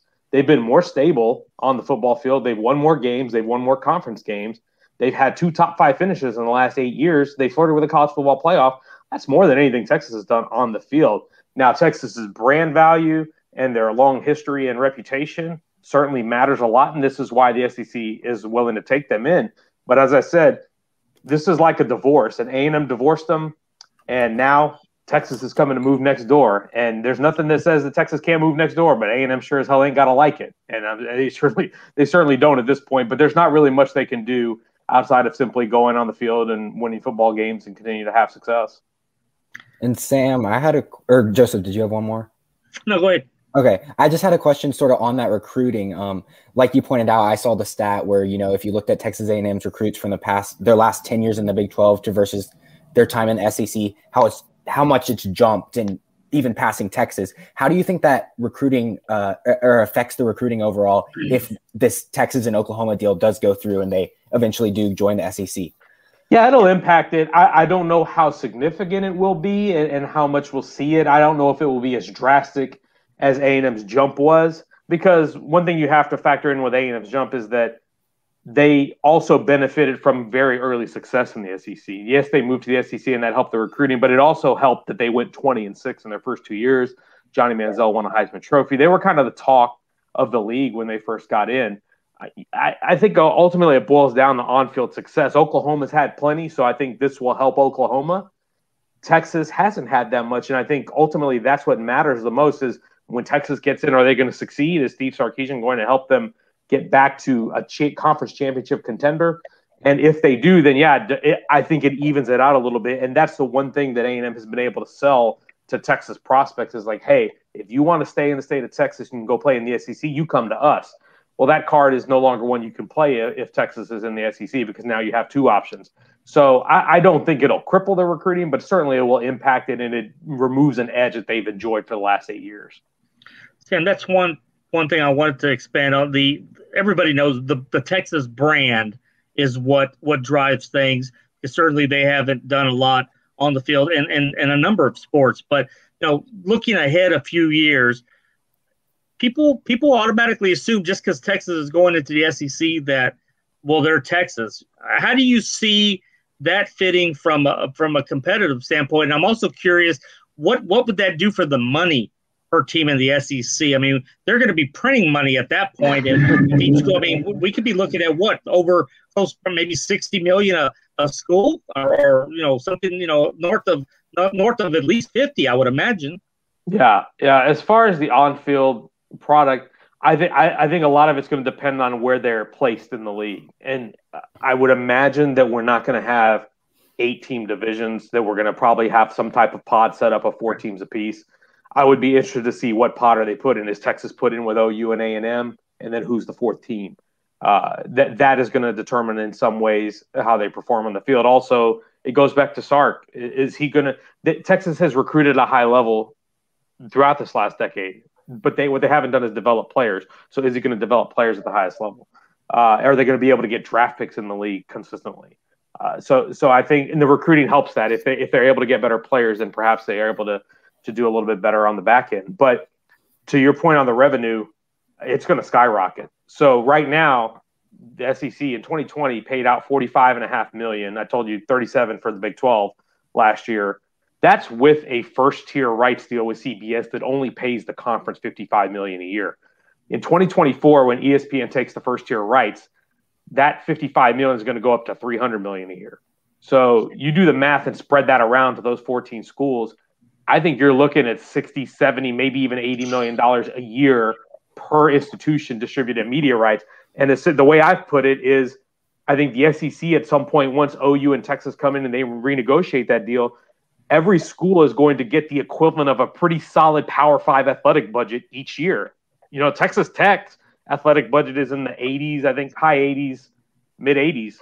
Iowa State's, I think, in the same ballpark. And SEC may be approaching that much every single year just in media rights. That's not including all the other revenue you get from tickets and games and all the other stuff. So that's a massive, massive amount of money. And I think it's going to stack the deck in the SEC's favor so much that I think it's going to have an impact on the sport that we may not all be ready for. And I do actually fear what this move means for the sport long term, just because of the impact it's going to have on competition. And essentially, I feel like it's going to eliminate competition. Right. And there's going to draw a permanent line between those Power 4 conferences or even the SEC and the rest of the country, and it will create a permanent underclass from those power conferences and the rest of the schools in college football. I could see an Arkansas, A&M, Oklahoma, Texas pod, or something with LSU, and I'm not convinced even that Texas can win in that pod the way that they're going. I mean, money's driving this, getting away from the Big 12 and getting it. I mean, we all know Texas lives in the penthouse, and they want to be in that building. They don't feel like they're there right now, and they sort of rule over the league. But if they go to the SEC, they're third or fourth in terms of just the magnitude. There's the Alabamas or the LSUs and certainly the Oklahomas. So they're going from being the team in the Big 12 to just one of the bunch. Although they do have that brand still. Yeah, that's the interesting thing is that they're one of the 2 tent poles in the Big 12, and now they're going into a league where they're not one of those. They're one of there's Alabama, there's Georgia, there's LSU. There's a lot of big brands in that league. Sam, how soon will Texas and Oklahoma join the SEC and compete? That's going to be interesting to watch. So they have indicated that they are willing to wait through the rest of the contract in 2025. I can't imagine that they're going to be 4-year lame ducks in that conference. That result isn't good for anybody. It's not going to be enjoyable for the Big 12. It's not going to be enjoyable for Texas and Oklahoma. I think you will eventually see, once the moves are made and everything is complete, I think you'll see Texas and Oklahoma work to reach some kind of settlement with the Big 12 and try to get out. I would imagine after the 2022 season. I can't imagine more than 2 years of 2 seasons of being a lame duck. I would expect if this move is made by 2023, which also happens to be the first year that the new 12-team playoff could possibly take effect, I think you could see it coincide with 2023. But that is something that we'll have to watch here in the coming weeks and months. And Sam, you brought up a great point about the Big 12 still being autonomy, an autonomous conference for everybody. With that said, could you see Mike Aresco with that caveat, because the Big 12 will be an autonomous conference, folding in the AAC teams under the Big 12 umbrella to maintain autonomy status? That's the question, I think, for Mike is he willing to do that? And I think, like I said, I think there's a benefit to it. And now we know their offices are now not very far from the Big 12 offices. The American is now located in Dallas, just like the Big 12 is. So I think it's a move that makes a lot of sense if you can make it happen. And I think if you bring in a lot of those American athletic schools, yes, the revenue is going to go down from what it was with the old Big 12 setup with Texas and OU, but those American athletic conferences will see an increase and possibly could be doubling their annual media rights revenue intake every year, which I think would be good for those schools. And there's one thing that I will say, and I think there's an interesting case to be made for what I would call a Southwest Conference light, where you have Baylor, Texas Tech, TCU, Houston, and SMU all playing together again. Mm-hmm. If you can't have the elite revenue with everybody else, then why not make it enjoyable for your fans and have something that's interesting with some local rivalries that are fun, that are drivable, and bring some old familiar teams that you're used to that, maybe not the kids today, but, people our age grew up watching. I grew up watching Southwest Conference football. I know it's not the old conference with Texas and Texas A&M in it, but it is a decent alternative, I think, to the other options they have, which for Texas Tech, Baylor, and TCU is maybe going to the Pac-12. I would think staying in a league with the current Big 12 with the Autonomous 5 designation and being able to track some of those other schools in, I think it would still be a competitive league. I think it'd still be a good basketball league. I think it'd be a great basketball league, actually. And I think there's a lot of appeal to it. But again, those are decisions that those schools have to make here in the coming weeks. Joseph, what do you think about that? Well, Kris, from the AAC side, I'll look at it this way. And we all know the American and Mike Aresco have been publicly have said publicly that, they dislike the whole, P5. They've gone out of their way to make it a P6. They don't like anything about that. They feel like it was sort of a forced deal where they had no say ever, and they were relegated to the little kids table.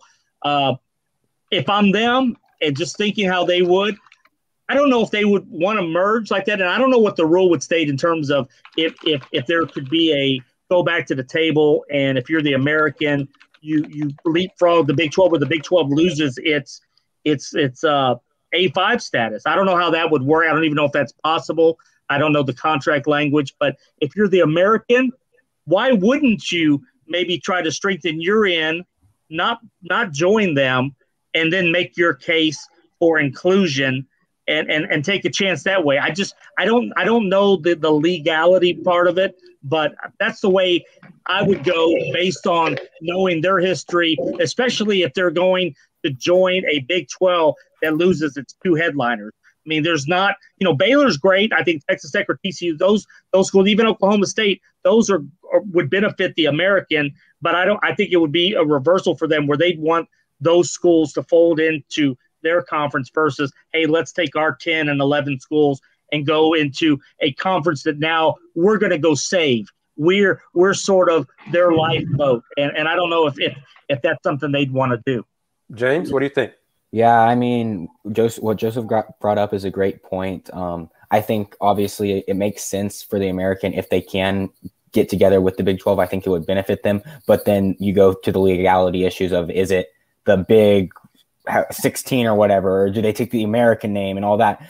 Ultimately, though, I think like this comes down to if this merge would even be possible is if schools like West Virginia and Kansas, who have been reported to have had discussions with different teams joining, do they value, joining the Big 10 or the ACC more than merging with a conference like the American? So it comes down to those schools, because it eventually, if the Big 12, all these schools just falter off and you're only left with 3 or 4, it doesn't make much sense, for the American to go into the Big 12, in my opinion. Andy? Yeah, you guys have all hit it right in the nail when it terms of right now.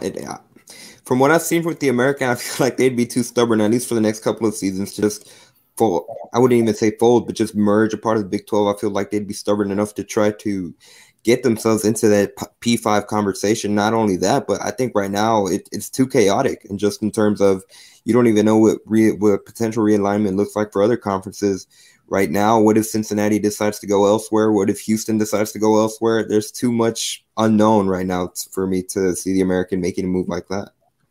Joseph, this is for you. And Sam, chime in if you have an answer to this. Have you heard, Joseph, a timetable for when Mike Oresco will, I guess, for lack of a better term, invite schools to join the conference? No, I haven't heard anything that definitive. Right now, things have to take its course, and that begins, like Sam said, with Texas and OU making their intentions known, and then I think at that point, then you'll see more things start to fall in place. You'll have some dominoes go. But from the people that I spoke to this weekend, they insisted that the American would, like we talked about, would be aggressive, would sort of be proactive this time around. They weren't certainly going to sit back and just let things develop and not have a say in it. They want, if they want a school, yeah, they want to make that intention known. They put expansion on the back burner the last few years, and certainly after UConn left, they sort of took a let's see where this goes, and we've heard all the schools like Boise and BYU. But I would think that in the next couple of months, once this thing goes into motion, that's generally how things work, where you'll see, you won't see announcements, I don't think, but you'll at least start seeing leaks and word getting out about schools that are possibly on that radar or on a short list of starting to switch conferences. Sam, have you heard anything about a timetable for Mike Oresco?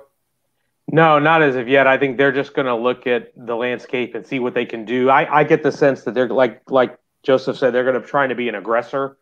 And one thing I would keep in mind about this too is when these talks happen, with the realignment discussion happens, I know the American is a popular conference that people look to possibly pluck teams. I would look to a lot of the teams in the league to probably stand pat, because they are probably in a more stable situation right now than certainly the Big 12 is. And I think if you look at a team like Houston or SMU, certainly they would like to get into the Big 12 if the Big 12 stays together. But aside from that, I would imagine they're going to kind of sit back, let the dust settle, and like Joseph said, if they can, maybe pull some of those teams in from the Big 12 into their league if possible. Again, I don't know how likely it is, but I think that's what they'll try. But aside from that, I can't imagine a ton of major movement from them in the interim. I think they're going to kind of wait and see what the landscape looks like and use their plan of attack from there. Kris, you also have to look into what's going to be available. For instance, I've heard some crazy scenarios.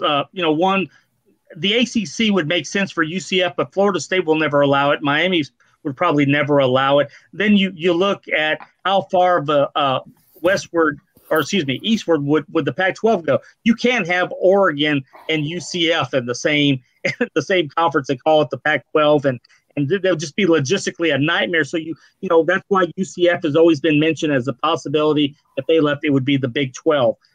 But again, there's so many different things that can happen. But then there's some things that I think are sort of off the table. Like the ACC and UCF. So what's left? And so, like Sam said, I think that the big players in the American, UCF, Cincinnati, and Houston, and Memphis, feel like this is a spot for them right now. Will it stay like that? This thing, we didn't think this was going to happen, so can't say for sure. But for now, it's a lot better situation than if you're those other 8 schools in the Big 12 right now. Will the teams remaining in the Big 12 be able to exclude Houston from joining? Will TCU be able to keep SMU out from joining? Yeah, I think it's a possibility. I don't know if it's say whether they can, but I think they will attempt. Based on history, I would think they would attempt to keep them out, if at all possible. Because, again, we go back to the same reason why A&M doesn't want Texas in the SEC. It's a recruiting advantage. And if you put them on par, if you put Houston and SMU in a league with Texas Tech, Baylor, and TCU, then you're even the amount of recruiting, because the one thing those 3 schools can sell above those other 2 schools is they were in a power conference and they had easier access to a title. Now in the 12-team playoff world, that calculus started to change a little bit. In the 12-team playoff world, SMU or Houston may have as good a shot at getting the playoffs as Texas Tech did. So that's going to be an interesting part of it too, is how fast we get to a 12-team playoff and how the configuration winds up. Is it still going to be the highest 6 ranked conference champions based on this latest realignment? That I think that remains to be seen. But I definitely think, just based on history, that it would be Baylor and Texas Tech and TCU are going to feel it's in their best interest to not add any more Texas schools. And Chris, if that's the thinking, that would be absolutely dumb of TCU or Texas Tech, because right now Houston doesn't need them. They need if this dissolves, they need the American, or they need another conference. So, okay, if you're not gonna want to be in the Big 12 with Houston because of recruiting, what happens when you have to go to the American and you're in there with Houston? You're going to be recruiting the same area. You're not going to have a better say over Houston in terms of what conference you're in. Now, if you go out to the Pac-12, that's a different story when you're telling recruits in terms of the autonomous 5 and stuff. But right now, that whole thinking, and for the younger guys here who don't remember how acrimonious and stuff that whole breakup was in the Southwest, it was ugly. I mean, it was bitter, and Baylor wouldn't have got in if certain political figures weren't in place. And that's been the talk all these years. But that needs to be out the door. Texas and A&M can have their little Hatfields and McCoys and squabble because they are who they are.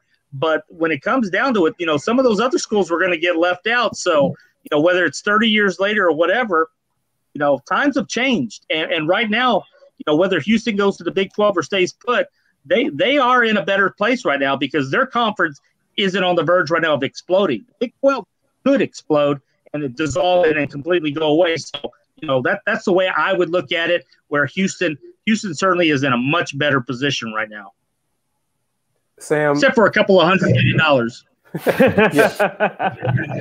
Sam Khan from The Athletic. Man, when I talked to you and asked you to join, I said 10 to 20 minutes. Man, we're going on 30. You want to hang around some more? You got a boat? Yeah, I got to hang around for one more question. I can hear my 10-month-old crying, so I'll have to grab in a minute. But okay. I'll tell you this. I'll add on to what Joseph said, and this goes back to what I said earlier. I agree with him that it would be short-sighted to keep those teams out. Again, I go back to the old Southwest Conference Light idea. I think it'd be a lot of fun to have those 5 teams together. Think about the idea of Texas Tech and Houston. I mean, we've seen Texas Tech and Houston play a lot in recent years on the football field, and it's always been fun. Baylor and SMU, I think, would be a lot of fun. And we've seen them play in non-conference at times also. I think it would be really beneficial. And SMU particularly is on the rise right now. They're a program that is doing really, really well under Sonny Dykes. They're recruiting at a high level. Their success right now reminds me a little bit of what Houston did in the mid 2010s under Tom Herman when they had the H-Town takeover going on, and they're recruiting Dallas in that same way. And I think they could be a real asset to a reconfigured Big 12 if the Big 12 decides to stay intact. So I think it would be a good move. And I'll leave it on this. I said it earlier and I referenced it. I'm a little uneasy about what this entire move means for the future of college football. We get further and further away from what it was. We talked about the Southwest Conference and when conferences were more regional. And this seems to be so much of a money grab that I think we've gotten really far away from where we were in 1984 when the Supreme Court, had a decision and handed the television rights, contractual rights to the schools and the conferences.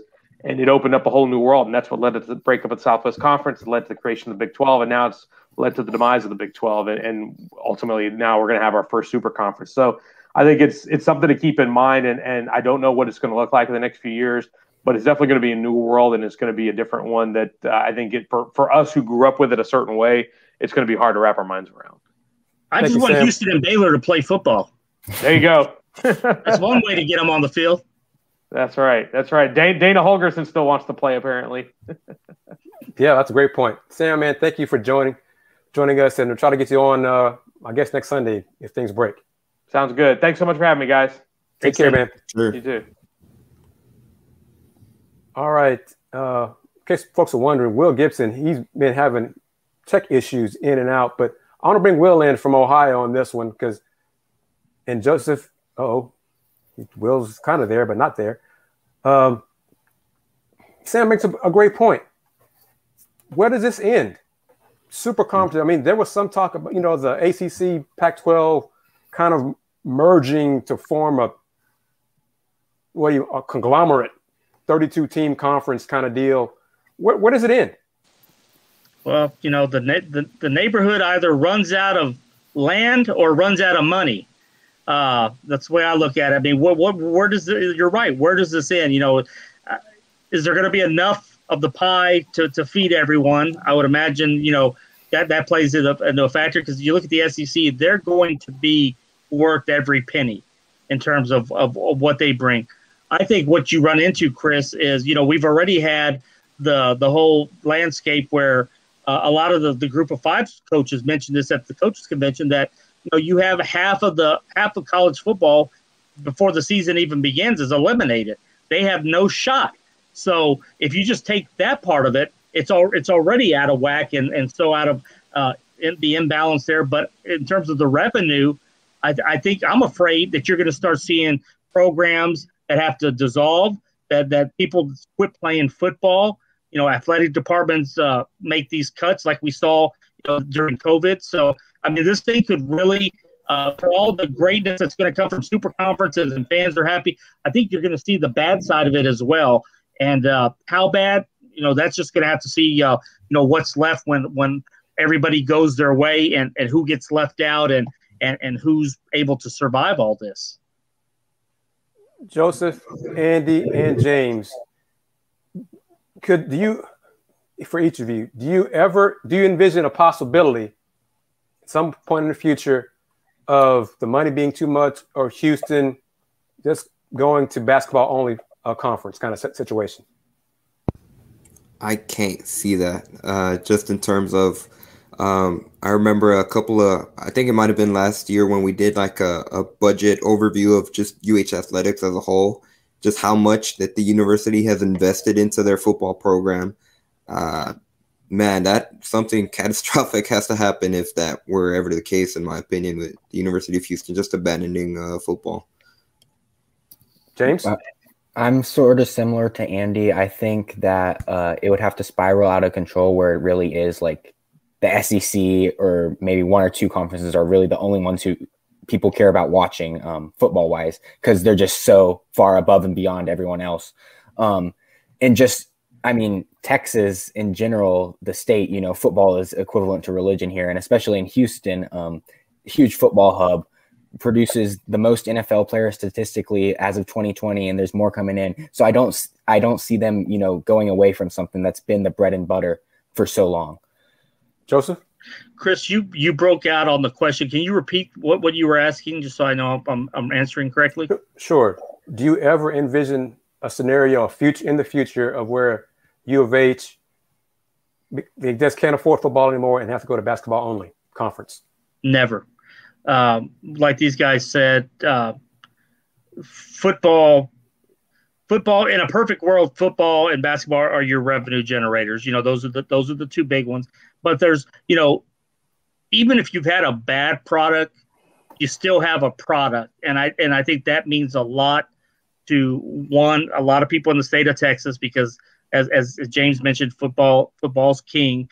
But it's sort of, if you lose your football program by your own doing, that sort of sends the message that, you're not a player. You're not big time. You're not, even if you've got no chance, I think they would keep their program regardless. And, they've done what they've done for, 30, 40, 50 years in terms of not having that college football playoff or, major conference. Southwest Conference wasn't around during the era of the P5s and the BCS and all that, but at least Houston would have a football program. So I honestly, there's no scenario that I could ever think of, and I couldn't even think of them going independent, because there's a lot that goes into being independent. And they don't have the name brand. I mean, yeah, they're Houston, but I would think if I'm outside of Houston, there's 100 things that I would think about before I think of the University of Houston, So that from that standpoint, I couldn't see that route. So keeping football would be the only thing. And the guys are right. They put in a lot of money to subsidize over the last several years. And they've got a fairly new stadium. They've got plans to add on to the indoor facility. I mean, they're thinking is that they're moving forward. I mean, that they're not showing any inkling that they're pulling back.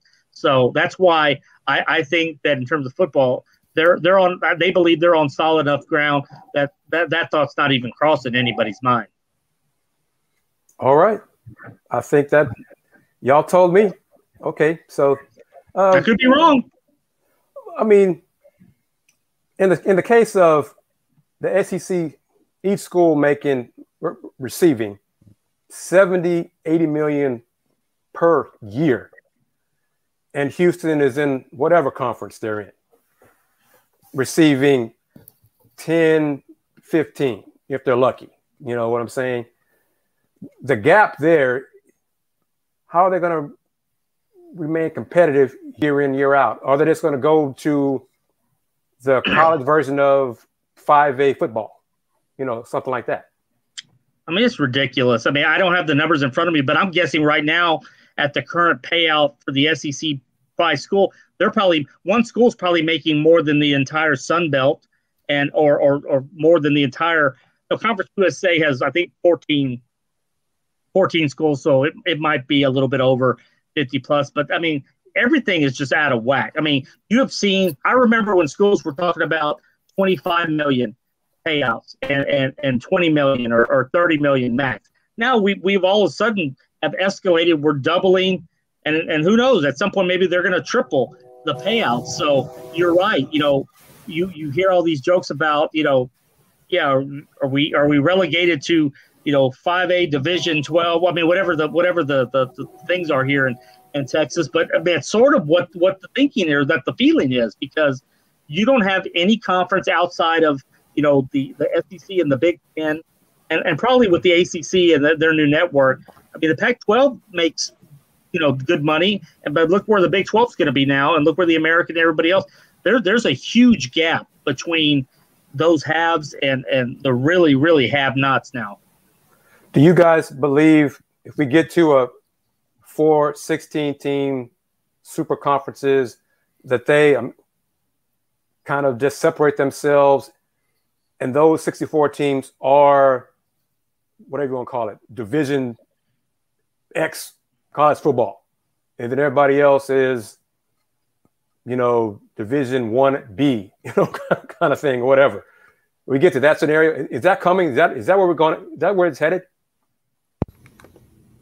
It might, just depending on looking at how big of an advantage SEC schools have in terms of revenue that they're bringing in. Eventually, if it's that big of a gap, other schools, whether it's you're going to have another super conference going to have to form just to be able to catch up with those schools from the SEC.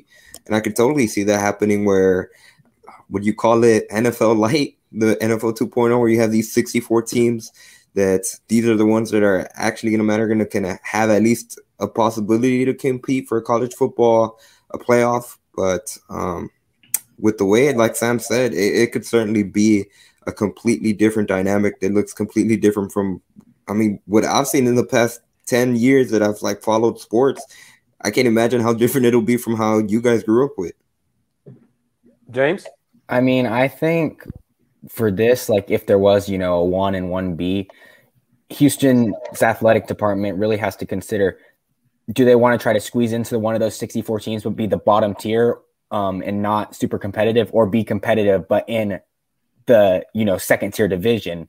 I think that's something they have to consider, and I don't know the answer to that, but I think it is a possibility if like Andy said, the gap gets so wide with all the pay revenue, and just the difference is insurmountable for some of these teams not in those power super conferences or whatever you want to call them, to be able to be competitive with any other.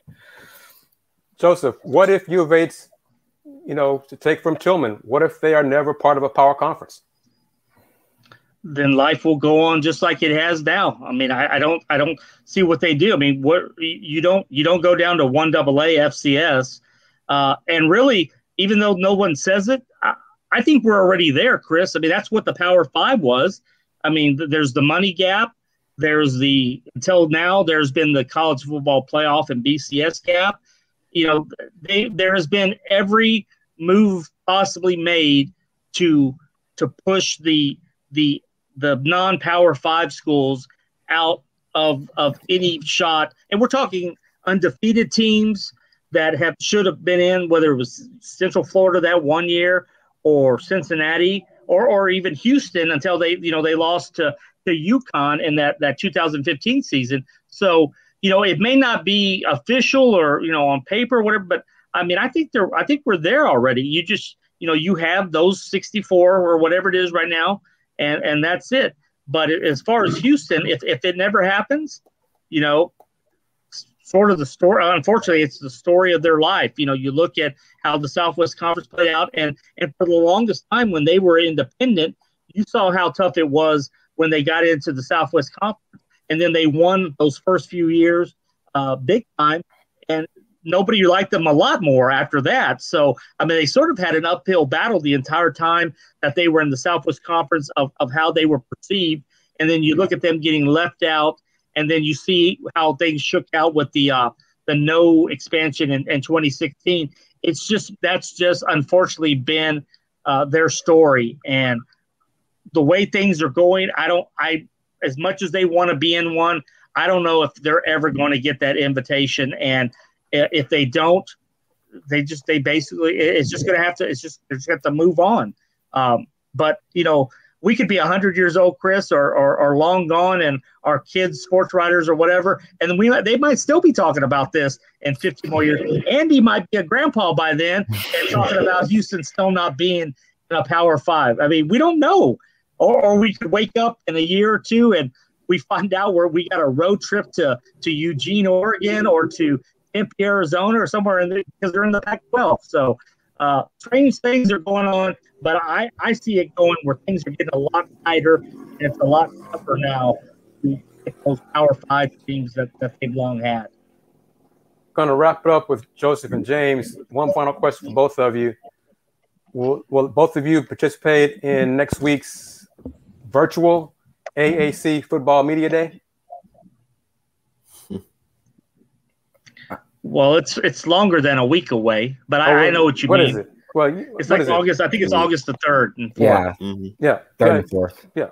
Yeah. I mean, I get it. It's not the same as in person. I had been told they were going to try to incorporate the lobster part of it, where like Red Lobster might have gotten involved and done something with the media, but Red Lobster wouldn't have been the same as that fresh lobster we're used to. So if you never had the lobster, James or Andy or Kris, you missed out.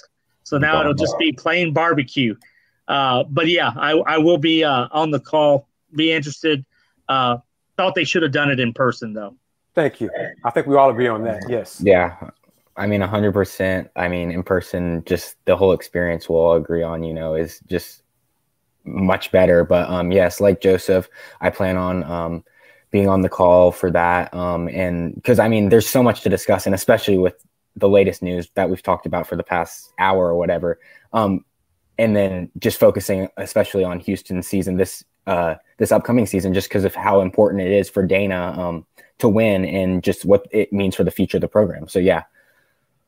Kris, Kris, that on the American, how they do it, Oresco kicks it off with like a state of the conference. I fully expect him to present a unified stand of where they are, but I also expect him, unlike in the past, I think he'll probably go a little bit more where he'll say, we are going to try to do this, or we are seriously looking at this.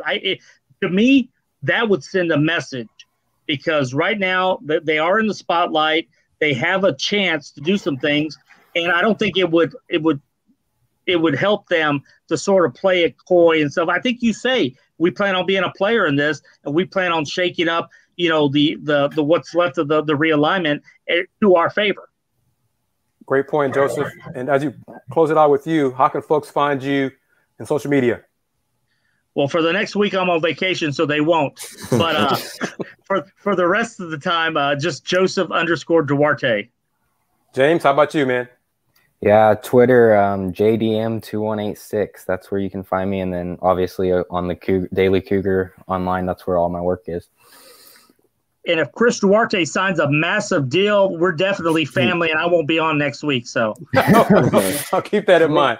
Yeah. JD, thank you, man, for joining us. We appreciate it. And we will do it again, man. Take care. Mm-hmm. Thank you, guys. You too, James. Take care, man. Thank you. All right, let's see if the Wi-Fi man is – how about now, man? Because you were buffering. I saw you trying to get in and out for a while. Man, listen. I feel like, and you as a Detroit Piston fan can appreciate this, I feel like Jordan in the 85 All-Star game, man. You froze me out for Houston sports. That's okay. I understand. I froze you out. I brought you in. We didn't see you. It was a black screen when I went to you. And then I kept seeing you, the Wi-Fi buffer in and out. I'm like, he's connecting, then he's going out. I want to go to him, and he goes out. And I'm like, okay, what's going on? So I was like, well. Man. But I think you need to check the people who gave you an upgrade, man, because I think they kind of gave you the business. So it's you know what? We'll talk offline. But I don't know. We'll talk offline. Because it was weird because I saw it. Because one time I thought you were gonna go strictly audio. I was like, okay, well let's do audio like Tamer did last Sunday. But anyway, my man. Yes, sir. SEC potential future payouts, almost 70 to 80 million per school. Mm-hmm. Could the Big Ten get to that status? I think they can. What do you think? Yeah, absolutely they can. Absolutely they can. I mean, and you asked me earlier, Cincinnati is not a AAU school, but pretty much every other school in the Big Ten currently is. But yeah, 70, 80 million, they can get there without question. I mean, Ohio State, team up north, Nebraska. It's what Joseph maybe a bad product, but it's a product. So, yeah, they can get there. And see, Houston's not going to get there. Andy, no matter what conference, whatever becomes of the American or whatever becomes of the Big 12 3.0 or whatever, the money will not be there to get to that level. They'll be lucky to get 15, maybe 20 million per first member school. Man, that's just that's a huge gap, man. That's a huge gap. I guess not. Yeah. It hasn't turned off fans yet. But at some point, could fans be turned off if their schools they see that we can't compete with these? We can't compete with $80 million football money. Can I put that 15 million in perspective? Not to go ahead. Just to be transparent. $15 million is the gate for one Ohio State home football game. Wow. Wow. Say that again. $15 million is the gate from one home Ohio State football game. And Happy Valley seats 100 plus thousand, right, Will? Penn State, 100 plus thousand? 109, 110, 112, yeah, something like that. So you got to imagine their revenue per game, home game is similar. I mean, TDCU houses like 28K, 25K. They're around there, and struggles to fill that. Yeah, they haven't filled it the past few seasons.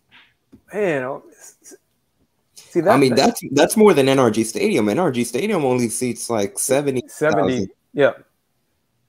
And see, that's one thing I could say about the perception outside looking in. U of H's football support is just not there. It pales in comparison to most of the Big 10 schools, most of the Big 12 schools. It is just not there. Houston is a pro town, and even that, I mean, iffy. If they're not winning, there's no support. So, look at how Minute Maid Park was when the Astros were dreadful. Yeah, it was empty. Nothing but green seats. The only pro team that, and we're going to see a test of that. Start last. I don't know about that. I was going to say they haven't. They're trying to sell season tickets. Like the waitlist, the giant waitlist they had. Apparently, everybody got off it. So yeah, this is a fair weather town, and we have a lot of outsiders who move to Houston for jobs and live here. So they're fans of other teams, other cities. So they're not fans of Houston area teams. So, I understand that a little bit, but overall, the Pac-12 just seemingly refusing to even consider. Judging from that gap that we've discussed with the SEC and schools like that, I think the Pac-12, when you base it off that, they're going to have to do something drastic, especially with those West Coast teams. I mean, you look at UCLA, Oregon, USC. I mean, those schools, I wouldn't feel like they'd be content with having to be in with that big of a gap. And if you mentioned Houston, they'll probably never be able to reach 80 million in revenue.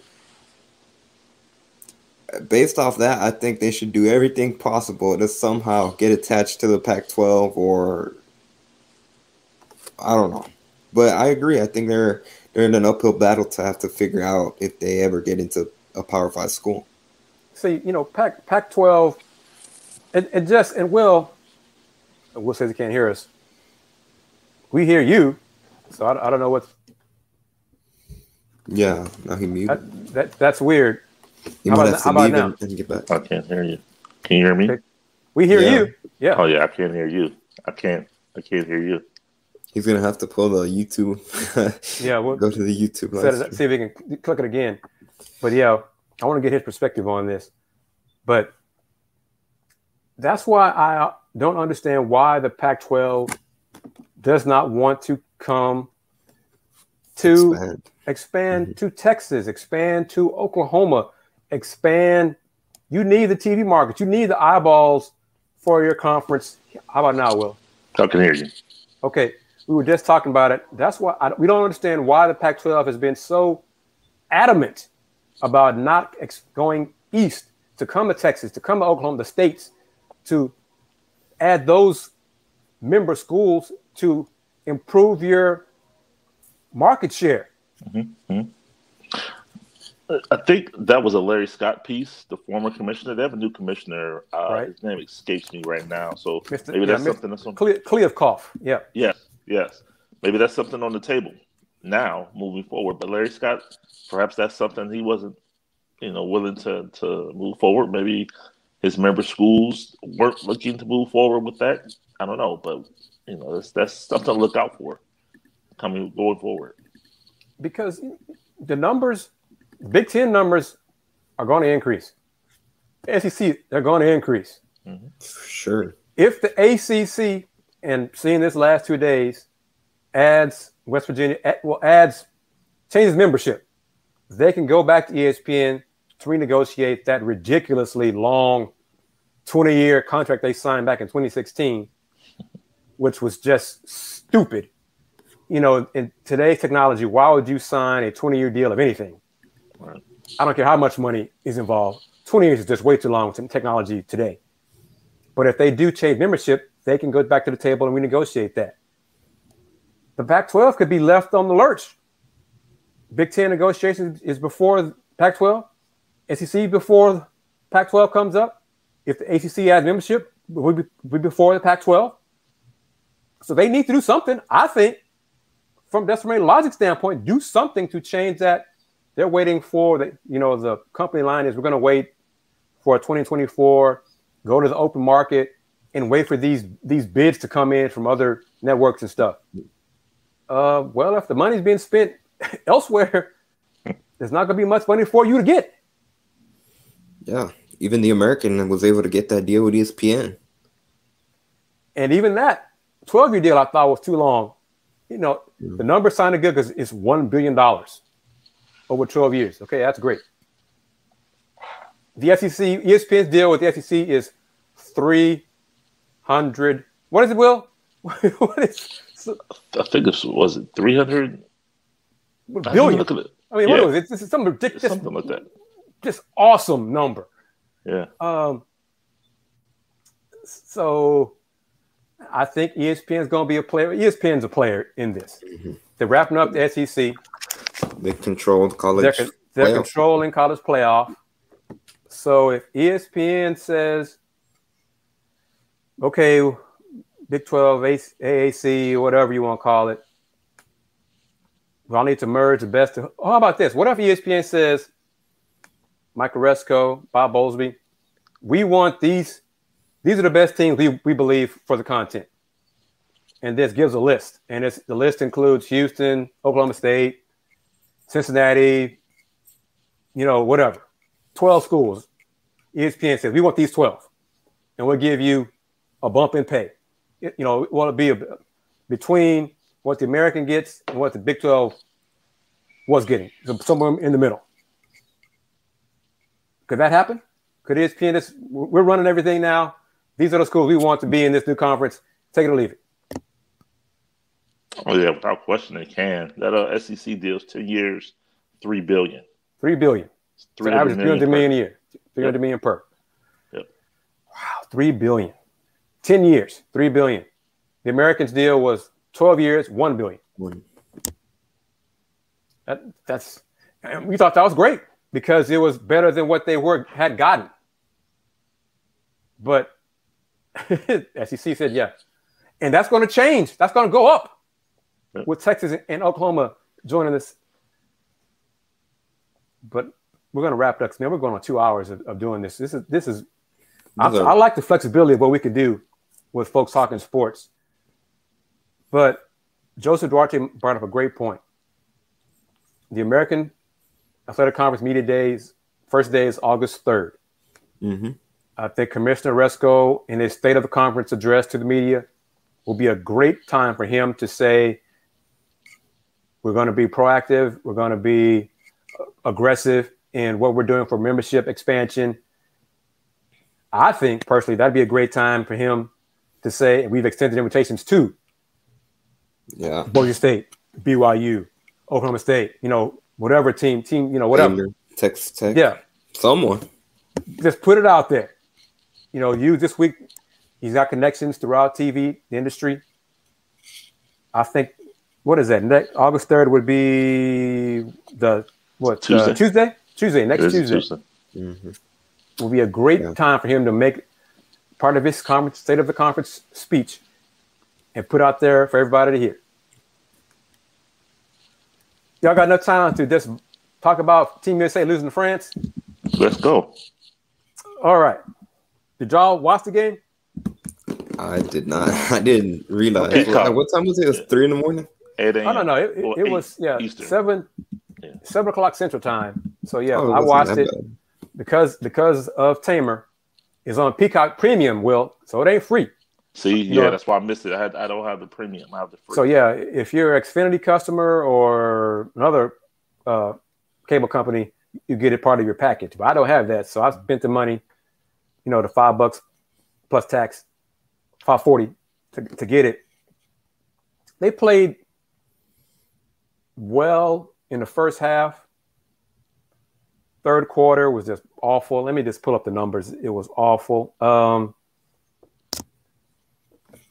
Let's see. Go ahead. I was just going to say, this was with Drew Holiday, Chris Middleton, and Devin Booker playing, correct? Right. Middleton didn't play a lot. Book played some. He struggled. Team USA led 45-37 at halftime. Kevin Durant played 7 minutes in the first half because he was in foul trouble. 3 fouls in 7 minutes. And the irony is, international ball is supposed to be physical, more physical. Let's get away with more hand checking, things like that. These refs, I don't know where they came from, but they call it tight game. Because KD his fouls were, they were touch fouls. But US led by 8 at halftime, 45-37. They shot 17-37 from the floor in the first half. 6 for 16 from 3 in the first half.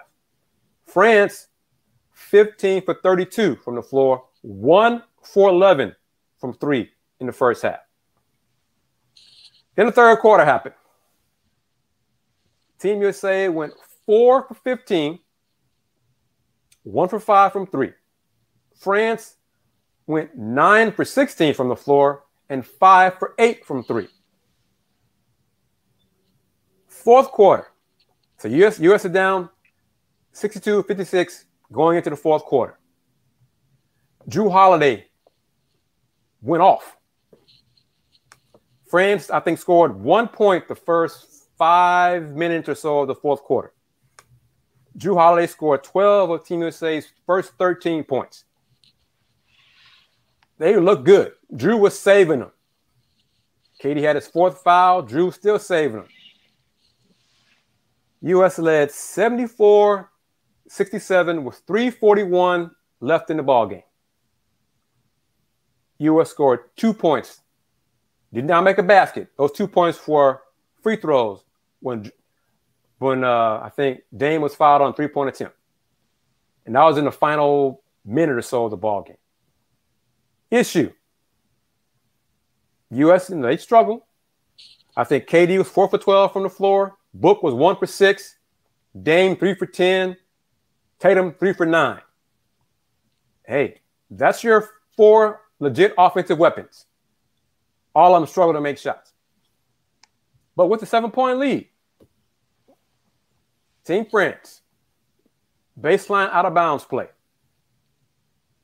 Nick Batum cut to the middle of the free throw line and then ran to the corner.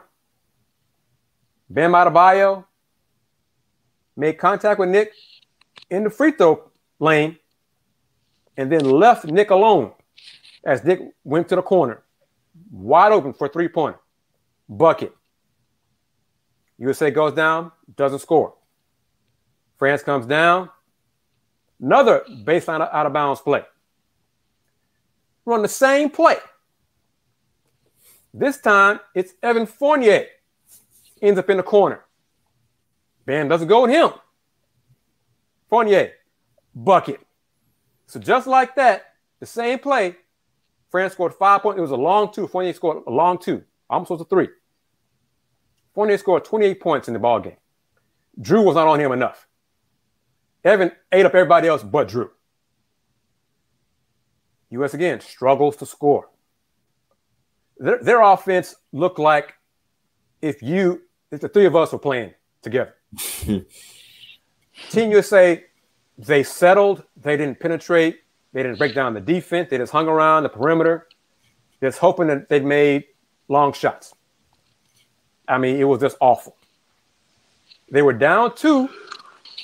Instead of going for 2 to tie the game, they decided to jack up 3s. Clang, clang, clang, clang. Timeout. Final seconds. I think 17 seconds left or whatever. Inbounds. Drew passes the ball to Dame. Middle of the floor. Dame falls down while trying to catch the ball. Falls down. Loses the ball. Evan Fournier picks the ball up. Dame, as he's on the floor, sticks out his, I think, right leg and trips Fournier. Refs check the monitors. Intentional foul. Free throws in possession. That's it. So France ended the game on a 16-2 run in the last 3 minutes, 41 seconds. So the defense broke down because Bam, communication, whatever. Somebody should have gone to the corner to cover the player in the corner. Breakdown. And then offense, I don't know what they were running.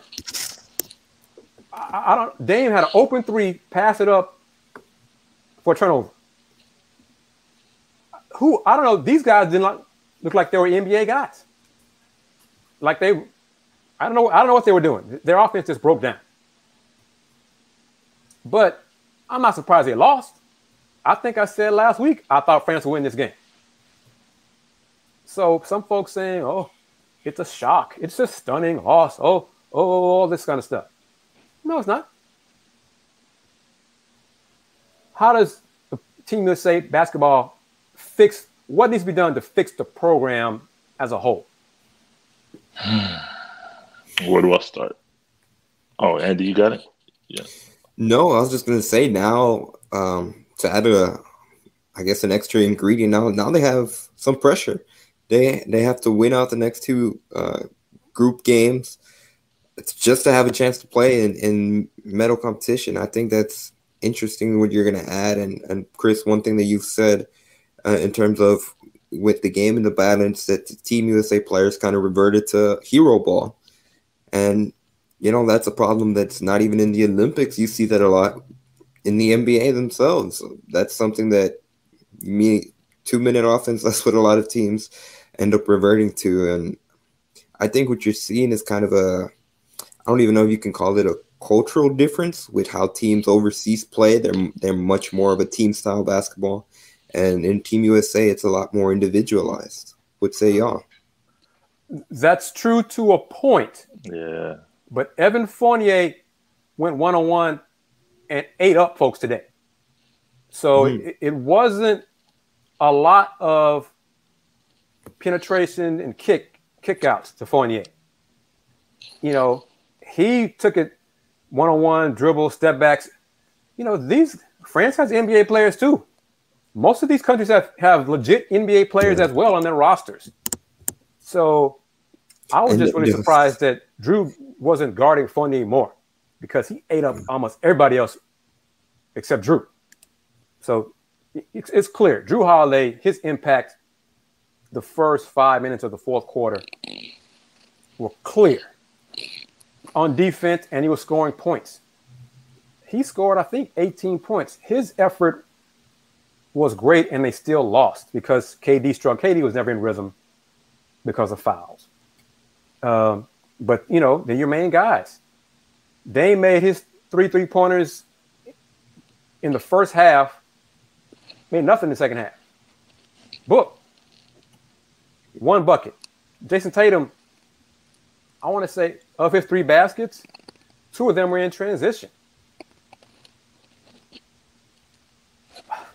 Go ahead, Will. Fix USA basketball. Well, I'm going to give them the flowers first, and I'm coming for next.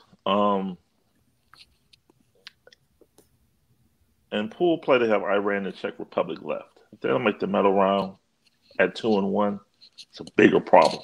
Well, quarterfinal. Quarterfinal. Yeah. So that's a positive. How do I fix Team USA? First of all, you got to go back to the 3-year commitment. I mean, this team came together This team came together July 6th, and in the 19 days, they've already had 6 players transition. You lost 2, Kevin Love and Bradley Beal, and then you added Holiday, Middleton, Booker, and JaVale McGee in 19 days. The days of throwing the USA jersey out there and saying we're going to win, and Pop has been saying it, and it's kind of been poo-pooed upon, but he's right. These teams have played together for weeks, months, some even years. And Dame said it best today. I saw it, and when he said it, I'm kind of like, you didn't think that? He said, these guys play different when it's for their country. In the NBA, I mean, it's just NBA. Hey, I'm winning the chip.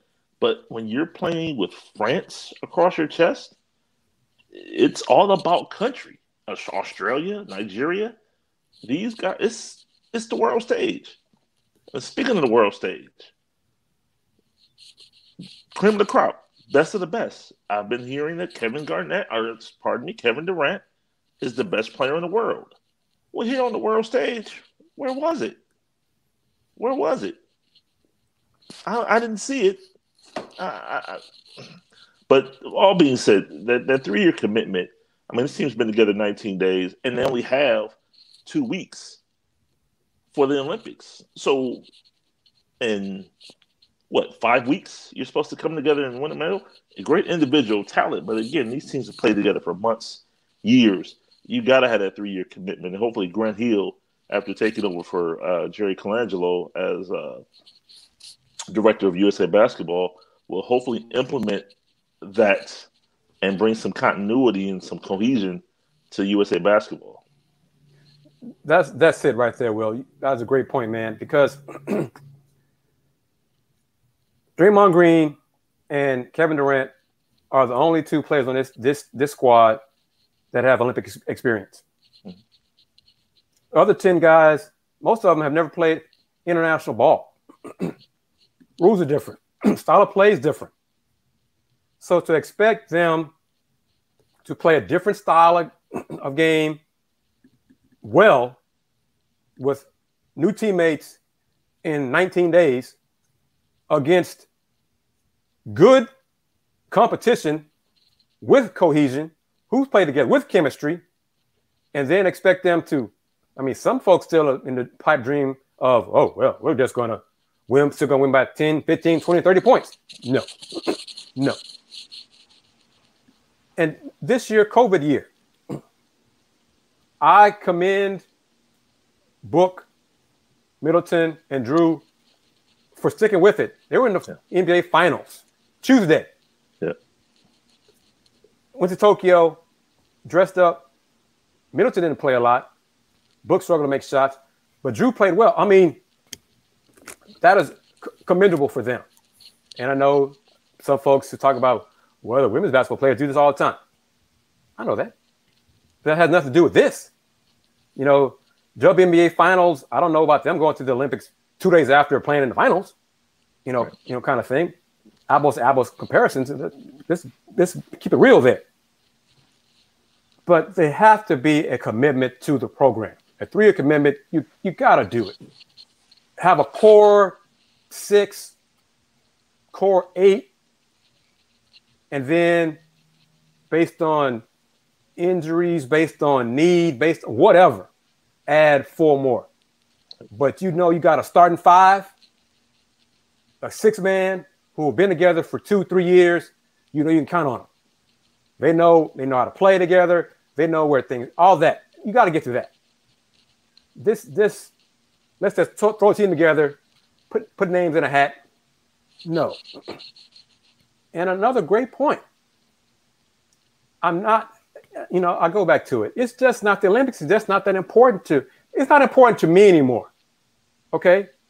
So if it's not important to me anymore, I'm not surprised that it's not important to the players in America as much as it used to be. They've already got, they're their own brands. They don't need the Olympics. They don't gain that much more from playing in the Olympics for winning a medal, winning a gold medal. They don't, I don't even, who was on the 2016 team? LeBron and Melo. KD. Okay. What you said, Draymond? Draymond was, okay. That's 4. Was it Steph? Was Steph there? See, look, now I'm questioning. See, now you're questioning. Yeah. Okay. I think point. Steph was. Good point. But point made. That's those guys. That's the best. If the best players, if Steph, Bron, let's put it like out of the 15 All NBA, NBA first team, second team, third team. Out of that 15, I don't know how many. Let's say 8 of them are USA. You get that 8, and hopefully that 8 is part of a core that have been together for 2-3 years. You get that core, then you add to that core a Draymond Green, a Drew Holiday, I like USA's chances. But you toss them together, replacement JaVale McGee, a banged up Kevin Love, Keldon Johnson. I'm not knocking these guys, but they aren't the best that the U.S. has to offer for the Olympics. So that tells me it's not important to them. I'm not even sure how important it is to USA basketball anymore, because if it were important, you'd have a core group of players you could pick from. So win, lose, it's not. I mean, they should wax Team Iran. I think it's July 26th, 11:40 p.m. Central Time. They should thump them. They may struggle with Czech Republic a little bit. They should win that game and then advance to the quarterfinal rounds. But okay, I'm not gonna cry if they don't win a medal.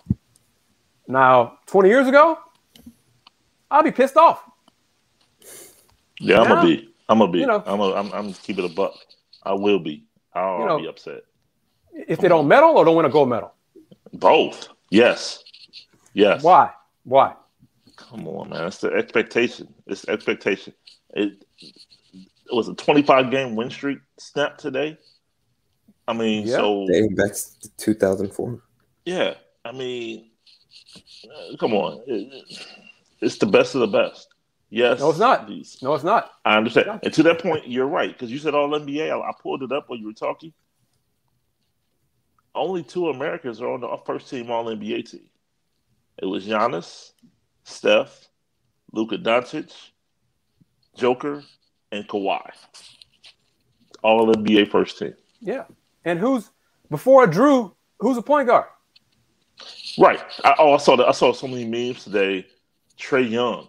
Where you had opportunities to call him. You had him.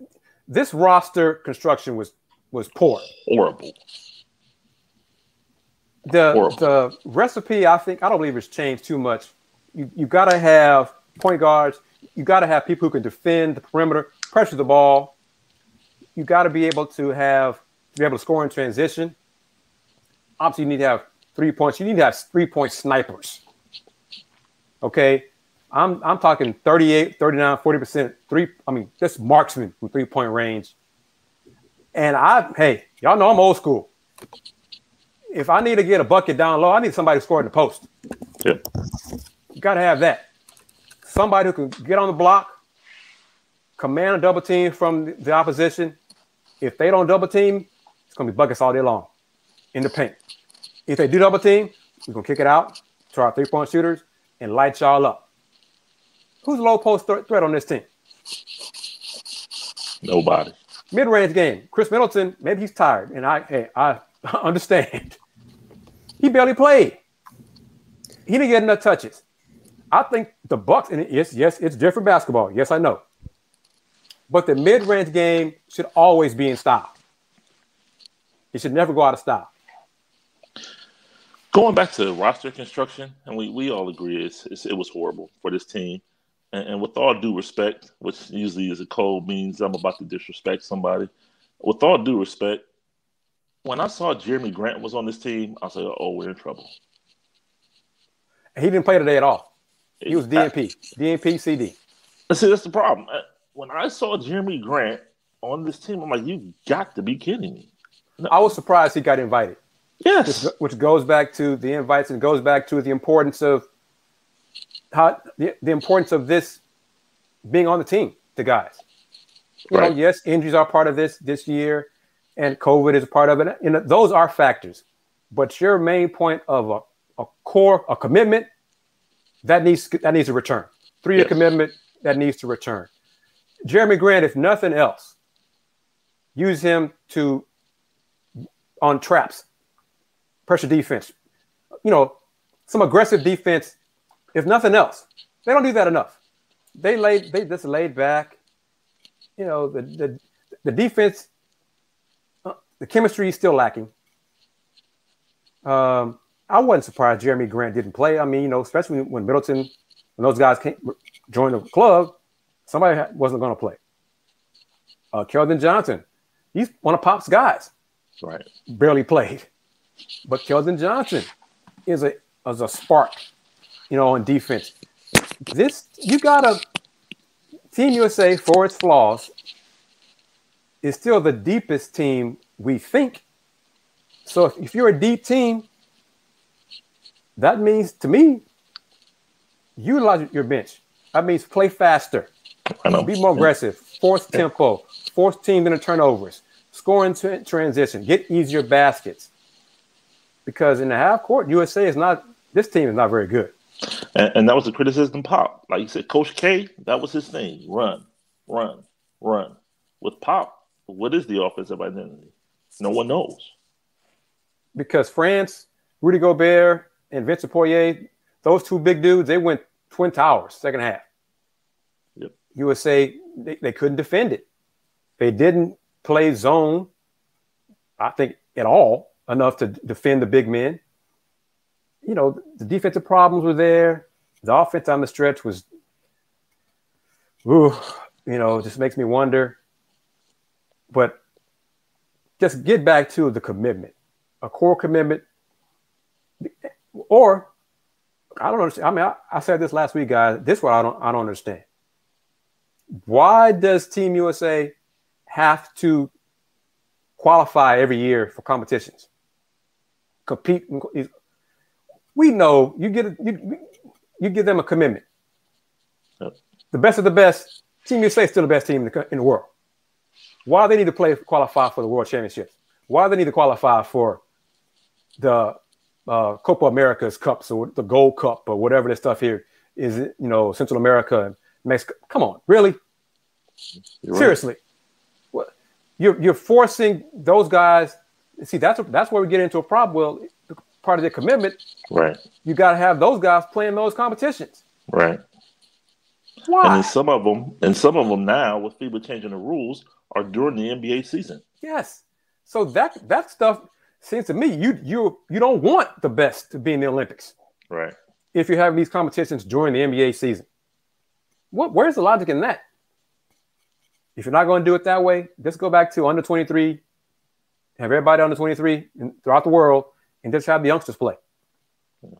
All over the place. All over. Yeah. France. Let's see who's France's youngsters are. Let's see who Lithuanian youngsters are. Let's see Argentina, USA, the whole world, China, everybody. Under 23 Olympic competition. Let's do that. To that point, the World Championships, under 19 World Championships last week or 2 weeks ago, USA played France and won by 2. Yeah, kind of a backdrop to today's France-USA game. The under 19 France team lost by 2 to the United States. And I forget his name, but he's a real thin young man. The best player in the U19s is from France. Yep. Not an American. He's from France. He's a skilled, long drink of water. Boy, we talk about Chet Holmgren being thin. Boy, this young man, woo! But boy, he can shoot from inside, block shots. He's the best player. No knock on Junior from La Tech. Right. Lofton Jr. But young fella from France, he got the NBA potential. He'll be drafted high. Right. But see, your points. You say all those things. That's why I won't be upset. I won't be pissed off if USA doesn't win the gold medal in men's basketball. I just won't. Right. Women's basketball, I don't know. I won't be pissed. I'll be surprised because the talent gap is still there. But Andy and Will, the USA women's soccer team lost to, was it Sweden? Sweden. Yep. 3-0. 3-0. Yep. That was an upset. That was a big freaking deal. I don't hear the world on fire call it for massive changes in women's soccer in the States. All right. You would say women's gymnastics. After day one, dominated for 10 years, right? 10 years. He's in second place. Yep. What's wrong with gymnastics program now? The sky is falling. Well, folks can pick on what they want to pick on and ignore what they want to ignore. But I say all that. I'm off my soapbox again. We're going on almost 2.5 hours. Andy, how can folks catch that podcast y'all did, the combo podcast mock draft y'all put together on Saturday? How can folks check that out? They're going to have to search up the Launch Pad podcast. It's launch as in LAUNCH pad, PAD podcast. And then we actually have Pod Slamma, and obviously it's fluid, but as of right now, we're scheduled to have Ron Huey for this upcoming week. It should go up on Thursday, the same day as the NBA draft. So, like I said, it could always be fluid, but as of right now, that's the plan, and we're trying to get more guests. And like I said, we're approaching August. Football Media Day is about to start, so we're hoping to expand our coverage into that. So, it's the best time, and like I mentioned, Kris, there's a lot to talk about just with today, with the conference realignment and stuff like that. There was some Houston, and not to go on a tangent because we've already been on for a while, but there was some big NFL Houston news that happened today as well. Yeah, we may have to get somebody to talk Texans, and we will get somebody to talk Texans. All right, I had a question asked, when does Jalen Green speak to the media? Jalen is scheduled to talk to media July 26th at 12:15 p.m. Central Time. So Jalen Green will talk to the media tomorrow, 12:15 Central Time. I'll be busy tomorrow, but the NBA will post the content later on Monday, and I should be able to check it out then. So, but yeah, the list of young fellas talking tomorrow. Davion Mitchell from Baylor is first, 10:30, followed by Cam Thomas, LSU at 11. Then Zaire Williams from Stanford, 11:25. Jalen Green, he's off Central Time. Jalen Green, 12:15. Keon Johnson at 1:05. James Boudnight from UConn, 1:30. Franz Wagner, 1:55. Kris Duarte, 2:20. Alperen Sengun from Turkey at 2:45, and then closing it out, Corey Kispert from Gonzaga at 3:20. And then on Tuesday, by himself, looks like, right now, 11 a.m., Jalen Suggs. It's almost draft time. Looking forward to it. As things stand right now, the Rockets are going to have, for the draft on the 29th, virtual media sessions. Won't be in person. So get the interviews via Zoom with whatever they do after Jalen Green at the 2 spot. I'll have that. And then whatever they do, if they have picks, if they keep the picks for 23 and 24, have interviews and have that posted on my YouTube channel at Houston Roundball Review. But yeah, I'm looking forward to this week. Of course, if we do a show next Sunday, just let y'all know, I will be wearing my Pistons cap. Heck, if I could get me a Cade Cunningham cap by Sunday, I'm gonna do it. So, but yeah. All right, Will, wrap it up with you, man. How can folks find you on social media? Appreciate the opportunity. Will Gibson 7 on social media platforms, Twitter, as well as Instagram. The Will Knows Facebook page, Will Knows Podcast, as well as our website, www.wtgsports.com. All right, we're going to close it out. Wow, 2.5 hours, man. 2.5 hours, a lot of football talk, because college football makes college sports go around. You know, folks talking sports, we'll get into other sports. We'll get back to basketball. It will be the core. But with the news of the Longhorns and Sooners going to the SEC, that was big news. And it impacts U of H and a lot of teams that we cover here in town locally, and had to get Will's perspective as well from the Big Ten point of view. But trust us, basketball will still be our core. But as Andy touched on it, we will have some folks talk Texans on here in the future. May get somebody to talk baseball at the Astros, who are, I think, 5 games up on the A's in their division. So it's folks talking sports. It's not folks talking basketball. So yes, it's Houston Roundball Review presents Folks Talking Sports. We're going to do a lot going forward here in the weeks and months and hopefully years go by. So I'm Kris Gardner of Houston Roundball Review, HoustonRoundballReview.com, Houston Roundball Review on YouTube and Instagram, Twitter, THEHR Review. Let me pull it up real quick as we close it out so everybody can see the Twitter handles for all of us. You see mine there, and then Andy Yanez, _5, and then Will Gibson 7 on Twitter. Gentlemen, thank you very much for this. Thank you for our guests, Sam Khan from The Athletic, Joseph Duarte from the Houston Chronicle, and James Mueller from the Daily Cougar. There's a lot. We touched on a lot. 2.5 hours. I don't know if we're going to go long like this again, but if we have reason to, we can. We're flexible to do that. Fellas, thank you very much. Oh, let's put it out there right now. Are you good for next Sunday, same time? Yeah, yes. Sunday works. All right. So next Sunday, 7 p.m. Central, we give a recap of the NBA draft and may have some content to post from interviews, post-draft interviews of draft picks. There'll be a lot of content. Yeah. So let's look forward to that. Everybody, thank you very much for everybody who tuned in today. I think this was the most views we had so far to date. Onward and upward going forward. Thank you very much for your comments. And come back to us next Sunday. It'll be August 1st, 7 p.m. Folks Talking Sports. Y'all take care.